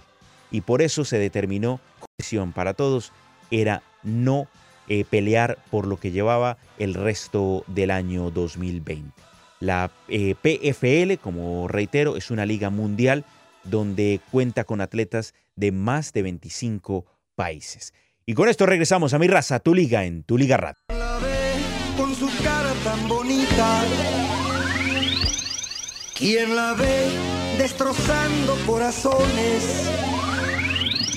¿Quién la ve cuando va partiendo plaza? Se alborota y le tiene que gritar. ¡Ken pompo! ¡Ken pompo! ¡Ken pompo, chapatitos, ken pompo! ¡Ken pompo! ¡Ken pompo! ¡Ken pompo, esas cositas, ken pompo! ¿Quién la ve con su cara tan hermosa? ¿Quién la ve destrozando corazones? ¿Quién la ve cuando va partiendo plaza? Se alborota y le tiene que gritar. ¡Ken pompo! ¡Ken pompo! Esa canción, ¿para quién va dedicada, Mario? ¿Quién pompó? Bueno, para todos aquellos que quieren algo más alegre. Ah, ok, nada más. Nada más. Nada Ok, más. Perfecto. No, Bueno, es que ahorita ya nadie quiere comprar nada, ya pues tanto los centros comerciales cerrados. Ahora sí vamos a conocer a nuestras verdaderas wife. Sin tinte de pelo, sin maquillaje, sin las piernas depiladas. Bueno, pues no sé tú, pero mi señora sí se compró su tinte, ella sí se ha seguido cuidando. Sí. Ah, bueno. Y si no, hay que tomar cartas en el asunto. Uno tampoco puede dejar que... Y tampoco uno puede... ¿Cómo tomaría usted cartas en el asunto si fuera Mario? Pues me refiero, Rafa, que hay que decirles, no, mi amor, tienes que arreglarte, es importante. Y nosotros también tenemos que cuidarnos. No es que, no, pues entonces como estamos viendo tanta televisión, entonces uno ahí a engordar, pues, a ganar 20 libras. No, hay que cuidarse también. Es decir, va y viene. Bueno. Okay. ¿Ya escuchó Mario Maya? Sí, pero ya, o sea, ya no hay para ir a gastar en esas, en esa tienda de maquillajes que por cierto le sale un ojo de la cara a uno. Ok, bueno, perfecto. A ver, tenemos un tema pendiente. A ver, dígame cómo están las líneas, Mario Maya. Un poco tristes. Ah, sí, entonces, bueno, déjalo. Si no quieren en este momento, ya saben que solo tomamos llamadas cuando está lleno. Cuando está la jaula llena de monos es cuando atendemos al chango del changarro. A ver, suélteme a Rafael Lebrija si le parece bien. Rafael Lebrija que se lanza contra todo contra Bonilla. ¿Quieren antecedentes de Rafael Lebrija? Él era parte del bufete de abogados. Recuerden que su padre, Rafael Lebrija, fue vicepresidente de la Federación Mexicana de Fútbol y fue el hombre que estuvo detrás del problema de los cachirules. No que él haya sido necesariamente el autor intelectual, pero bueno, él tenía un despacho de abogados, él era una eminencia en derecho, era el brazo derecho de un doctor en derecho, Rafael del Castillo, y bueno, pues ahí fue donde se perpetró lo de los cachirules. Rafael Lebrija, que retó a golpes en el vestidor de la selección mexicana después de que gana la Copa Oro. Rafael Lebrija, que tiene una especie de tarjeta amarilla tiene el Lebrija Gate por parte del Toluca. Bueno, él es Rafael Lebrija, hizo cosas muy importantes, trascendentes, construyó un Toluca multicampeón, eso es innegable. Una de las decisiones más duras que llegó a tomar fue cuando tenía que decidir entre Carlos María Morales y José Saturnino Cardoso. Cardoso estaba lesionado. Él eligió a Cardoso y ya conocemos la historia que escribió Cardoso. Así que también, así como ponemos de un lado del platillo cosas malas, pongamos del otro las cosas buenas o magníficas que eventualmente hizo. Ahora, Rafael Lebrija, desde su encerrona, porque creo que tiene mucho tiempo sin una chamba en el fútbol mexicano, escuchemos lo que dice de Enrique Bonilla. Bonilla ha sido nefasto. Créanme, me llevo muy bien con él, pero eso no quiere decir que vaya yo a apoyarlo. Cada cosa en su lugar y más por el fútbol mexicano. Todo eso Bonilla o lo hace porque se lo indican los dueños, y en lugar de oponerse y decir, señores, hay que hacer esto, que era lo que sucedía antes, que nosotros decíamos a los dueños, señores, hay que hacer esto, hay que hacer lo otro, porque nosotros estamos metidos en la problemática del fútbol. Ahorita aquí no, son los dueños los que dicen, señores, para la derecha, para la izquierda, está muy mal, pero en fin, es como un títere que hace lo que le dicen en lugar de él externarse y sí, señores, eso es lo que le conviene al fútbol mexicano, eso es lo que hay, no, ahí le dicen, oye, para la derecha. Yo me acuerdo de la multipropiedad, él decía que iba a acabar con la multipropiedad, pues se ha incrementado en lugar de acabar con la multipropiedad, y tenemos a 2, 3 individuos, 3 personas, ¿verdad?, que precisamente están haciendo esto, y digo que pues no debe de ser, está prohibido por la FIFA, pero aquí pues ya sabes que solapamos todo lo habido por ahora. Bueno, ahí está, lo llama. Dele, Mario, ¿hay más? Dele. No, está bien, eso es todo. Ah, ok. Llama a Rafael Lebrija, títere Enrique Bonilla. Ahí hay que abonarle algo a su favor. Él tenía que lidiar con lo que obviamente representaba Televisa queriendo manejar a la selección nacional, y tuvo que lidiar también con Alejandro Burillo Azcárraga, que era muy complicado, o sea, el temperamento de Murillo ya se los he platicado, y que también él se sentía con derecho para regentear al fútbol, lo hizo durante mucho tiempo, el presidente en algún momento era Alberto de la Torre, pero el que mandaba era totalmente Alejandro Murillo Azcárraga. Entonces, bueno, dentro de de esas circunstancias, de esa toma de decisiones, me parece que Lebrija sí tiene un estatus para hablar de quién es títere y quién no es títere, pero también no todo lo que él proponía era aprobado. Es decir, hoy tampoco es que los dueños tomen decisiones, hoy también a los dueños los orillan a tomar decisiones. Sí, no, totalmente, y pues y es cierto, o sea, no se está descubriendo el hilo negro con lo que está diciendo sobre el señor Bonilla, porque la verdad sí se ha convertido en un verdadero títere. O sea, a él le dicen bájate los pantalones, se los baja.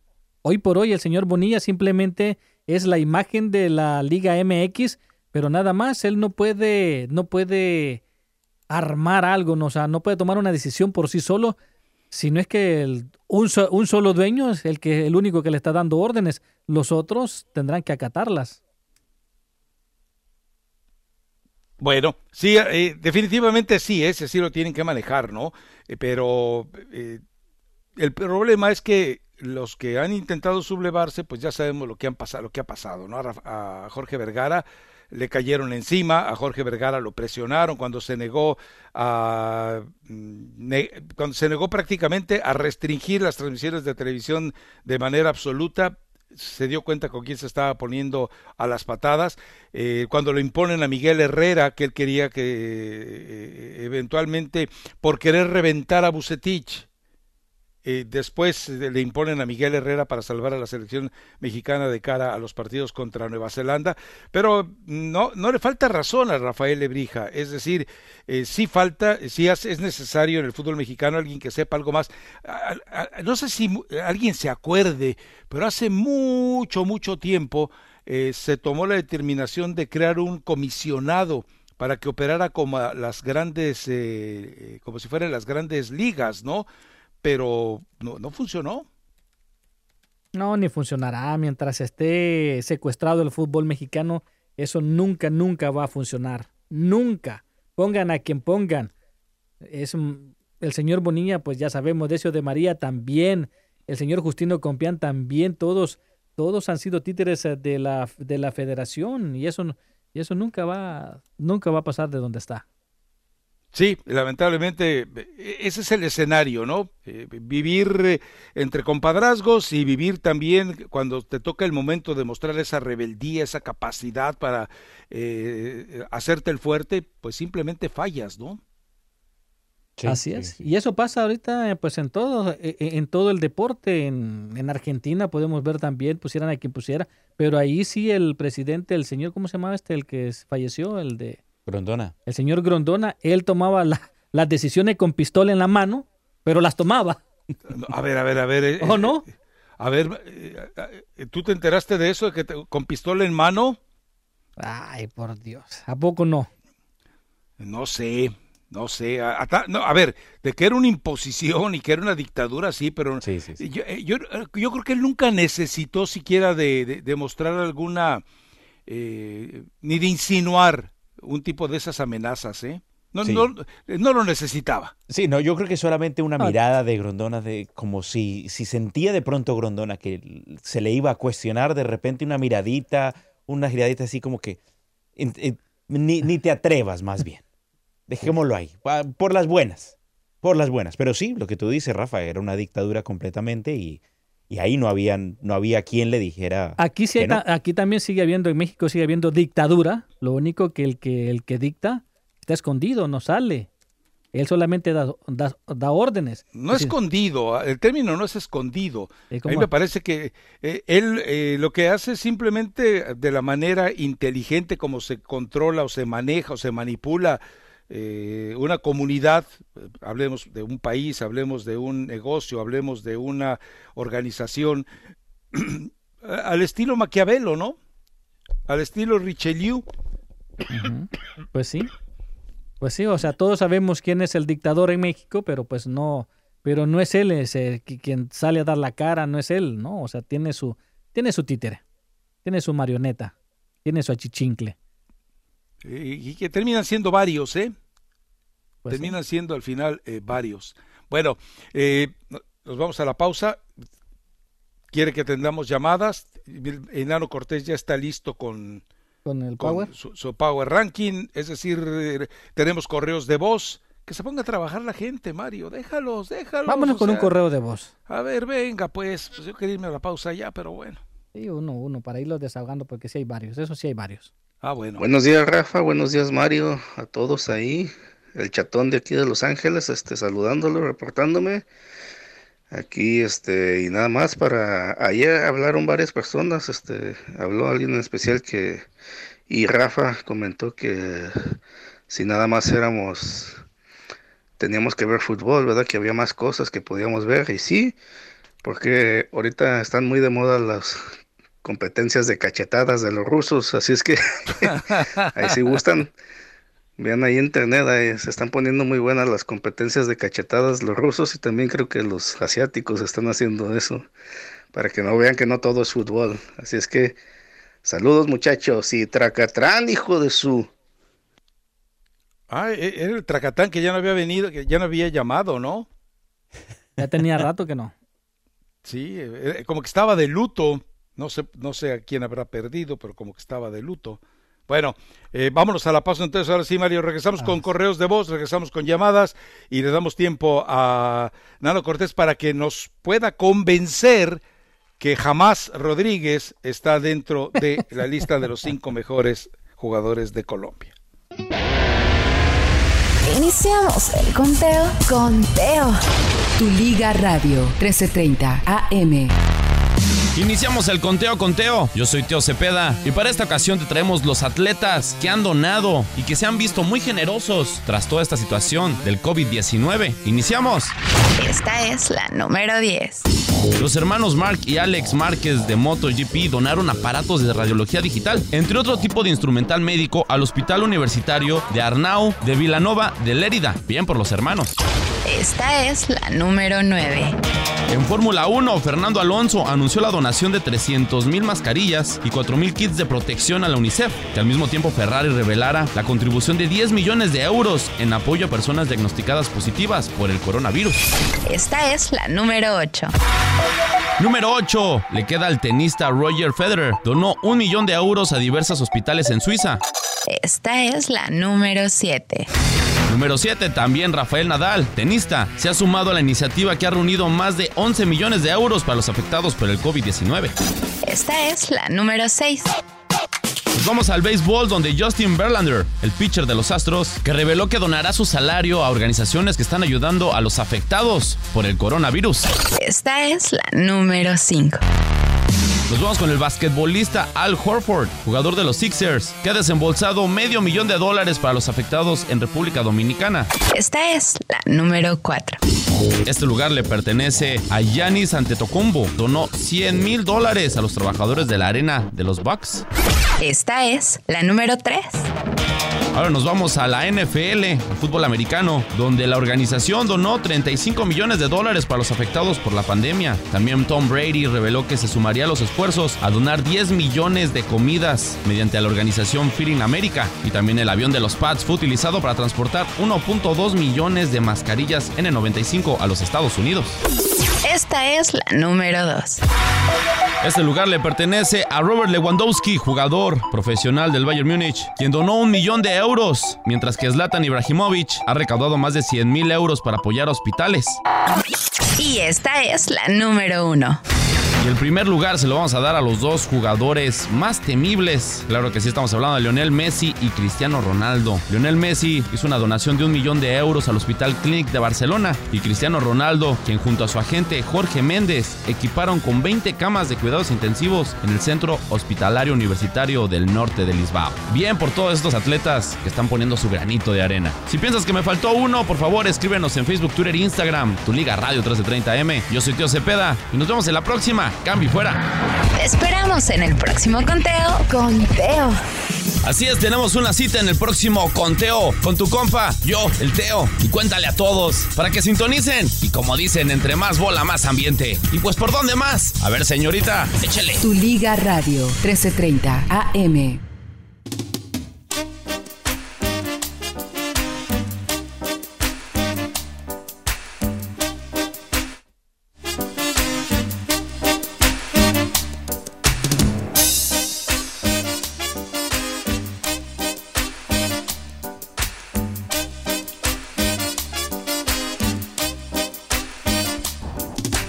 Vamos a bailar, vamos a escuchar.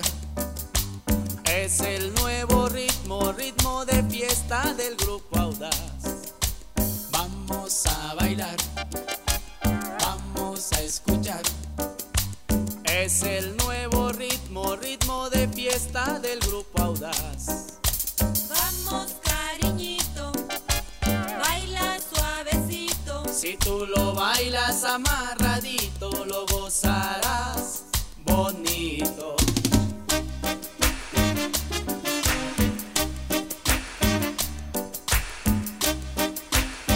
Regresamos a Mi Raza, Tu Liga Radio. Bueno, vamos con mensajes, Mario. Dices que hay bastantes y vamos también, si te parece, con llamadas del auditorio.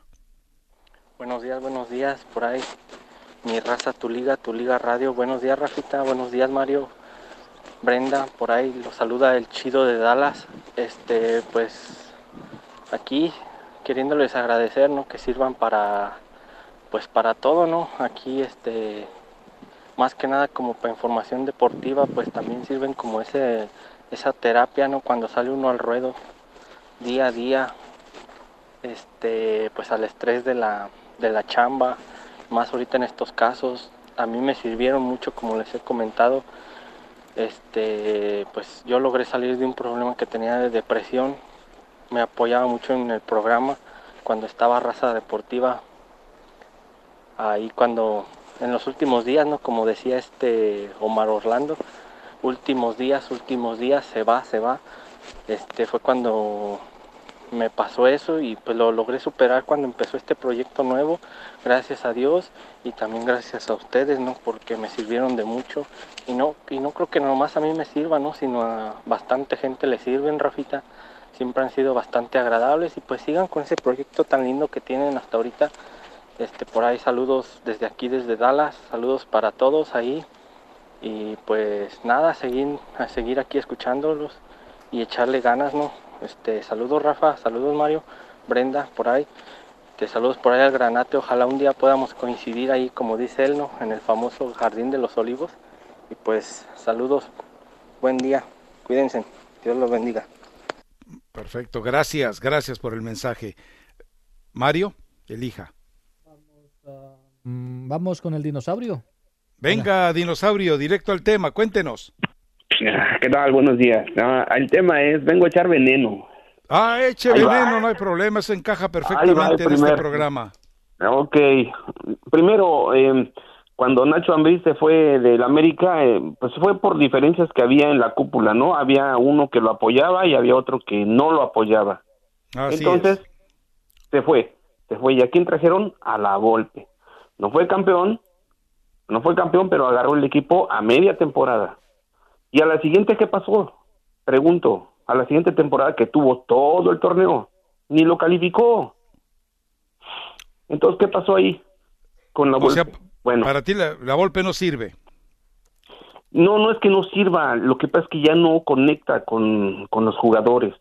Ya su estilo ya pasó a la historia. No se alinean los planetas en cada temporada. En cada temporada no se alinean los planetas. Eso se sabe. Tiene que ocurrir una magia, un entendimiento, tiene que haber coordinación y debe de haber por parte de los dos grupos el aceptar y el dar de jugadores. Bueno, la otra es que Hugo Sánchez y Cuauhtémoc no fueron incluidos en su 12 ideal, ¿verdad? En el 11 ideal, perdón, en su 12. En el 11 ideal. Pero creo que Hugo Sánchez fue parte de un resto del mundo, ¿cierto o falso? Hugo Sánchez fue parte de un resto, bueno, es que han sido tantos los jugadores que son parte de un resto del mundo que la referencia es insuficiente. Bueno, pero sí fue parte, sí, debe haberlo sido. Sí fue, y Cuauhtémoc fue el 11 de la MLS, y en ese partido la rompió Cuauhtémoc.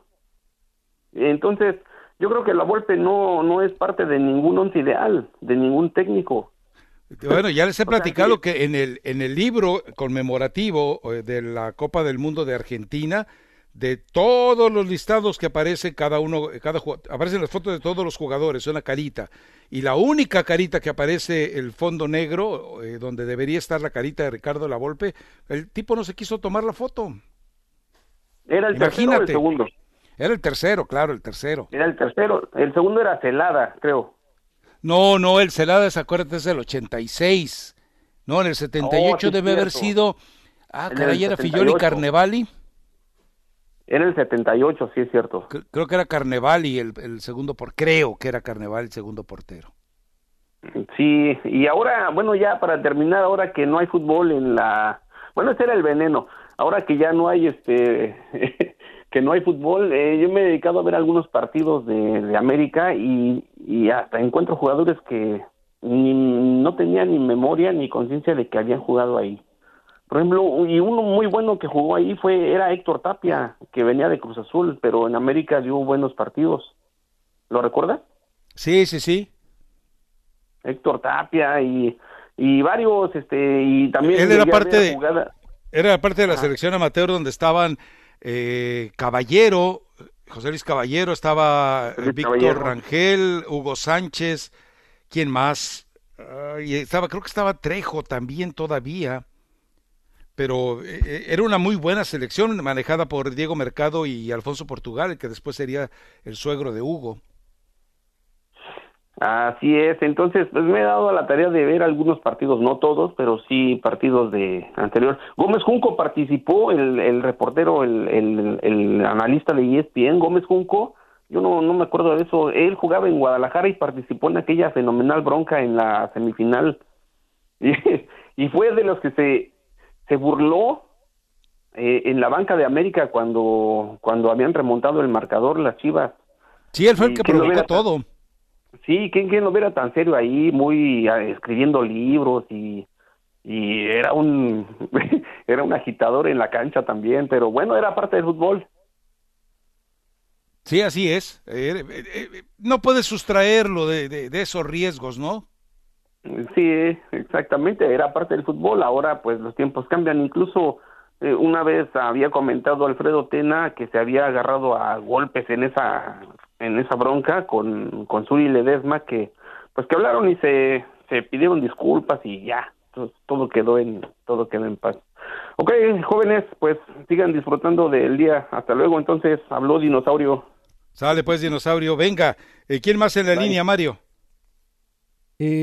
Vamos a otro mensaje. Nos vamos a la pausa ya, porque creo que vamos pasados, ¿no?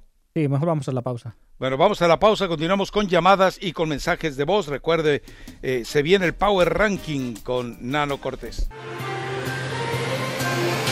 Tu Liga Radio 1330 AM mantiene el compromiso de informar lo más reciente de la emergencia mundial. Sigue en sintonía de Tu Liga Radio 1330 porque a lo largo de su programación se informará de las últimas noticias de la Liga MX, las ligas del mundo y de cuándo se reanudarán sus calendarios de partidos. Tu Liga Radio 1330 AM informa. Seguimos con las informaciones. Una fábrica de carne suspendió sus operaciones, pero muchos dicen que ya es demasiado tarde. Después de más de una semana de presión pública, Tyson anunció que suspenderá indefinidamente las operaciones en su planta de Iowa. El almacén, que contaba con decenas de trabajadores infectados, es el responsable de casi la mitad de los casos en el condado. Una prisión de Ohio se convierte en el epicentro de uno de los mayores brotes de Estados Unidos. Casi 2,000 reclusos y 155 empleados han dado positivo por coronavirus en la institución. Los reos infectados fueron colocados en un área separada, mientras que 38 de ellos fueron trasladados a un hospital externo. Los residentes de Virginia no quieren quedarse en casa. Decenas de personas se reunieron para protestar las órdenes de aislamiento y pedir la reactivación de la economía. Ya el Estado tiene prohibidas las reuniones de más de 10 personas. Los manifestantes optaron por manejar en sus carros por el centro de la capital.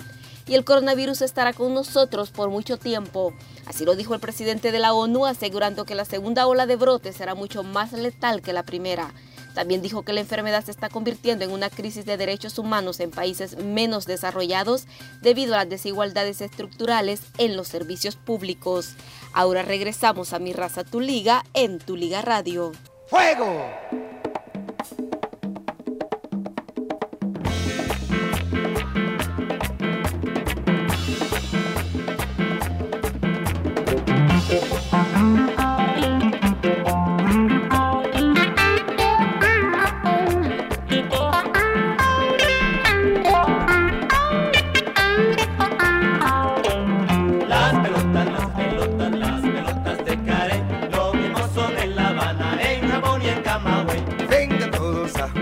El juego de las pelotas hay para escoger, chiquititas y grandes. O sea, llega Nano Cortés y Mario Amaya usa recurre a esas canciones. ¿No Yo te digo, entiendo. Rafa? No, pues no. Pues no me diga, explíquemelo.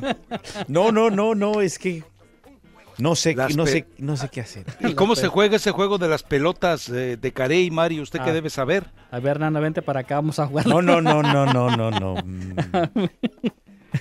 Aquí déjeme tranquilo. En fin, a ver, tenemos más llamadas, Mario, tenemos más mensajes de voz. Vámonos con los... A propósito, para la gente que le gusta la NFL, hoy se lleva a cabo el draft, es el primer draft virtual de la NFL, se lleva a cabo hoy a partir de las 7 de la noche, para que estén al pendiente. 7 de la noche, debe ser a las 5 de la tarde, tiempo del Pacífico, ¿no? 8 de la noche, tiempo del Este. Sí. Más o menos a esa hora. Bueno, y si no me corrigen. Bueno, ahorita lo buscamos. Está un mensaje de voz. Vamos. Venga. Buenos días, mi raza, tu liga radio. Aquí reportándose el solitario de la Florida. Pues como Rafa quiere una madrina, pues yo propuse ahí al grupo de pelagatos del chat a Brenda Monsiváis para que se arme la machaca de una vez. Ande, saludos, pues. que estén bien. Saludos a todos mis hermanos del chat. Hermanos del chat, Dios mío. Esa hermandad, ¿cuántos Caínes habrá y cuántos Abeles habrá en esa hermandad? Sabe Dios. Bueno. Dice ¿Algo aquí, más, Mario? Dice aquí uno. Buenos días, Mario. Me llamo Eric. Soy de San Francisco. Métanme al chat. Yo soy razadicto y fanático de ustedes. No sé, no lo manejamos nosotros, lo del chat. No, tienen que ir con el Rorro, a la cuenta del Twitter del Rorro de Zapopan o el Potro Solitario o el Little Scary Guy. Ellos se encargan ahí de darte las... o métete a la cuenta de Twitter de Mario, Brenda, Ethel, Nano, mía, y ahí vas a encontrar algunas de los tweets que manejan ellos para si quieres hacerte socio de ese dichoso chat. Bueno, ¿llamada, Mario? Vamos a ver en California quién está ahí. Venga. ¿Aló? Sí, dale, vamos. Habla José. Oye, Rafa, el segundo portero en el 78 fue Héctor Bailey. Y el tercero, pues, la Volpe. Ah, gracias. Sí, y Celada fue en el 86, ¿verdad? Junto con Pumpido y Islas. Estuvo también exactamente. Celada. Así es, sí. Vale. Oye, Rafa, hoy es el Día Internacional del Libro. Así es, tienes razón. Sí, ¿ya recomendaste alguno? ¿Qué libro fue el primero que leíste? Sin que te lo hayan recomendado, ¿con qué libro te encontraste tú primero? Y que te haya interesado. El primero que me pusieron en las manos fue Los Tres Mosqueteros, que estaba escrito en castellano antiguo. Y ahí ya he platicado la historia. Después fue El Vizconde de Bragelón, después 20 años después, y después El Vizconde de Bragelón. Así que esos fueron los primeros.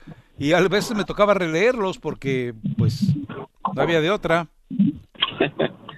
Sí, pero libros que te hayan cambiado la vida. Pues no creo, Digo, al final de cuentas, todos los libros te van dejando algo, te van marcando de una u otra manera, pero de manera radical ninguna. Pero de fútbol les he recomendado los tres de siempre, ¿no? Más allá de que el libro de Juvenal no lo pueden encontrar y el libro de los cuentos de Borocotó tampoco lo pueden encontrar en Me imagino que solamente en alguna librería muy vieja en Argentina, donde solamente venden libros usados, yo ahí los compré. Pero pues yo los de Juan Villoro se los recomiendo mucho, y también de Fontana Rosa argentino, el creador de Boogie el Aceitoso, también es muy, muy, muy bueno. Juvenal fue el que dijo mente sana en cuerpo sano, ¿verdad? No sé, no creo que haya sido él. Juvenal fue. Bueno, si es que hablas de Juvenal, el antiguo, ¿no? A lo mejor hablas de alguien de... No, es un escritor argentino. No, es un escritor argentino.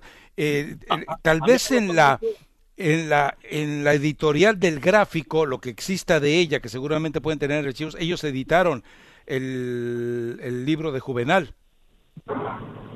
Ok, sí, a mí me gustó mucho Juan Salvador Gaviota, y lo de Borges también es muy bueno, ¿verdad? No, bueno, sí, no, es decir, yo te estaba dando vinculados al fútbol, porque pues como es un programa de fútbol, nos relacionamos con ello, que son Balón Dividido, Dios es Redondo, y los 11 de la tribu de Villoro son excepcionales. ¿Has leído Mi amante del fútbol con Fernando Marcos? Lo leí hace muchísimo tiempo y ya lo presté y no me lo devolvieron. Para variar, ya sabes, tonto el que presta el libro y tonto el que lo devuelve, ¿no? Galeano también escribiría de fútbol, ¿no? Sí, también así es. Galeano, también hay un buen manual para lavado de manos. Caray. Sí, explícale a Mario que ahorita anda lavando a mano, creo. Un manual de lavado de manos escrito por Poncio Pilato. y había un libro también muy bueno que se llamaba recuerdos de un futbolista de Navarrito. Pero es difícil que lo encuentres. Quien quiera libros de fútbol, vaya a Futbología, ahí va a encontrar casi todo. Por último, Rafa, yo me imagino que si Jorge Valdano haya escrito, yo sé que tiene libros, pero si se haya dedicado a escribir sería un excelentísimo, porque es de los futbolistas retirados con más cerebro, ¿verdad? Sí, sin duda. Sí, sin duda. Ok, Rafa, bueno. Pues, a Mario también por ahí, felicidades por el programa. Gracias. Ay, cuando quieran paso a lavar a mano. Otra insinuación para Nano Cortés. Ya sabes, Nano. Para esas garritas. Voy a tener que hablar con Juan. Me van a tener que poner 3 cabinas más abajo. Para esas garritas. Sí. Cuando escriba Cuauhtémoc Blanco un libro, ese sí lo voy a leer. Mira, el libro de recuerdos de un futbolista, ahorita estoy buscando, lo pueden encontrar en, a ver, ¿dónde?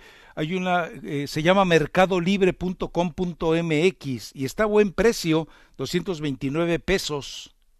Mercado Libre. Sí.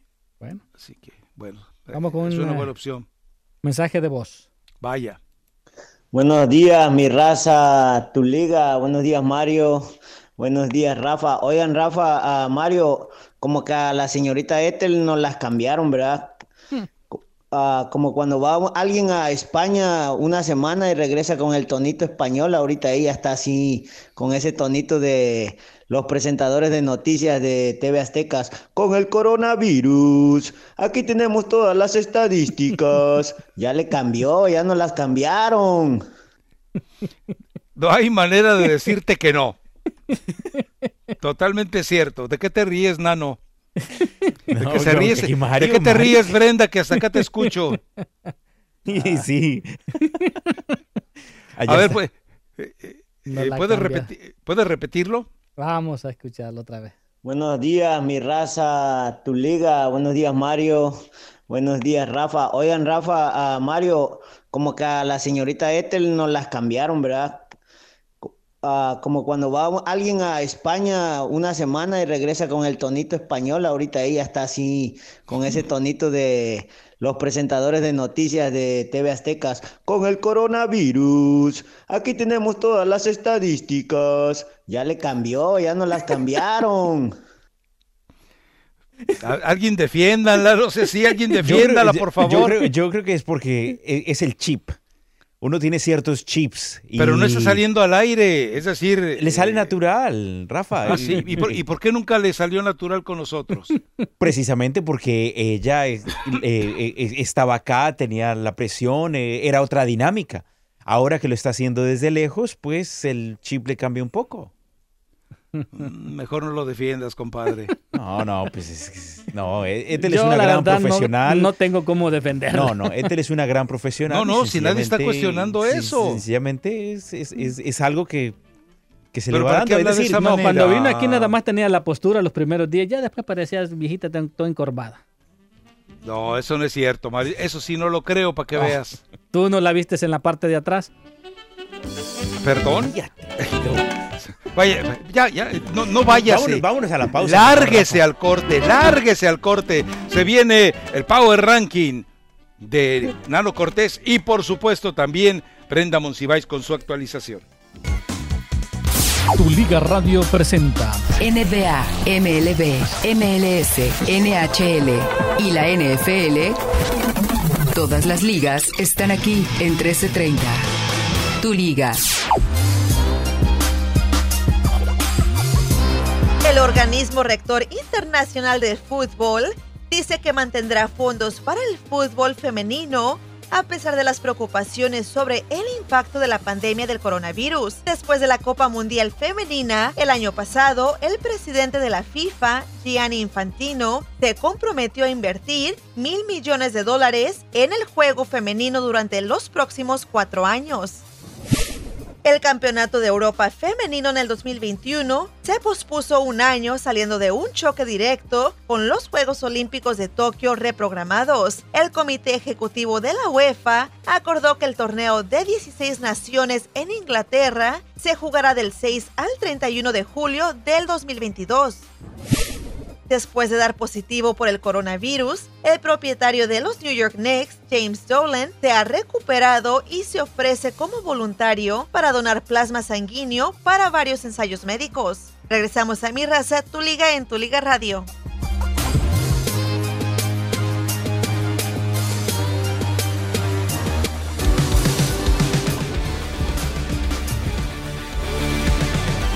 Bueno, y comenzamos con los Power Rankings de los 5 mejores jugadores que he visto históricamente en la selección Colombia. O mejor, colombianos. No solamente en la selección Colombia, sino colombianos, pero que he visto. No me parecería justo hablar de jugadores que no tuve la oportunidad de ver.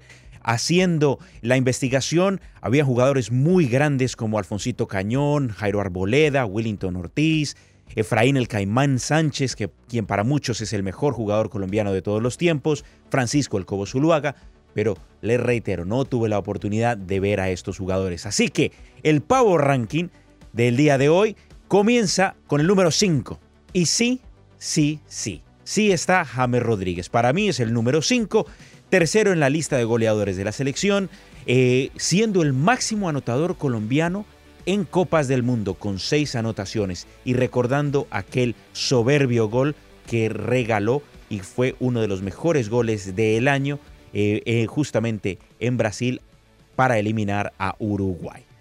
James también tiene 9 tantos en eliminatorias, 2 en Copa América, 3 veces campeón de la Liga de Portugal, 2 veces campeón de Liga con el Bayern Múnich, también fue campeón, eso sí a medio tiempo lo vamos a decir, con el Real Madrid en 2 ocasiones y también llevó a la tercera posición en Copa América a la selección Colombia. Número 4, Faustino El Tino Asprilla, un gran espécimen de delantero, matador, cuarto en la lista de goleadores de la selección, también tuvo un muy buen paso por Europa, con el Parma particularmente, 2 veces campeón de Copa UEFA con el Parma y también campeón de Supercopa de Europa. El número 3 para Arnoldo el Guajiro Iguarán, goleador, segundo en la lista de goleadores de la selección, también octavo en la lista de goleadores en la Liga Colombiana con 186, también un delantero de muy buena pinta. En la casilla número 2 está Radamel Falcao García, indiscutiblemente el máximo goleador con la selección colombiana, pasó por Lanceros de Boyacá, también pasó a la Academia de River Plate, posteriormente fue campeón con el Porto, campeón de Europa League, con el Porto y también con el Atlético de Madrid, campeón de Copa del Rey, por cierto, ganándole al Real Madrid después de venir perdiendo 1-0. Ahí nomás. El Tigre también, 17 tantos en amistosos, 12 en eliminatorias, 12 en Copa América y 1 en un Mundial. Y para mí, el número 1 y el máximo exponente de los jugadores colombianos es Carlos el Pibe Valderrama. No solamente por su melena, sino por su estilo de juego. Ese estilo de toque, de ser quirúrgico a la hora de buscar los pases, de encontrar, de ir una jugada más adelante y de ir y de mover los hilos de todo su equipo. Así lo hizo también en el Montpellier, así lo hizo también en el Junior de Barranquilla, con el que fue campeón en 2 ocasiones, justamente por allá en los años 90. Para mí, el capitán indiscutible de la Selección Colombia y el máximo exponente del fútbol colombiano, Carlos el Pibe Valderrama.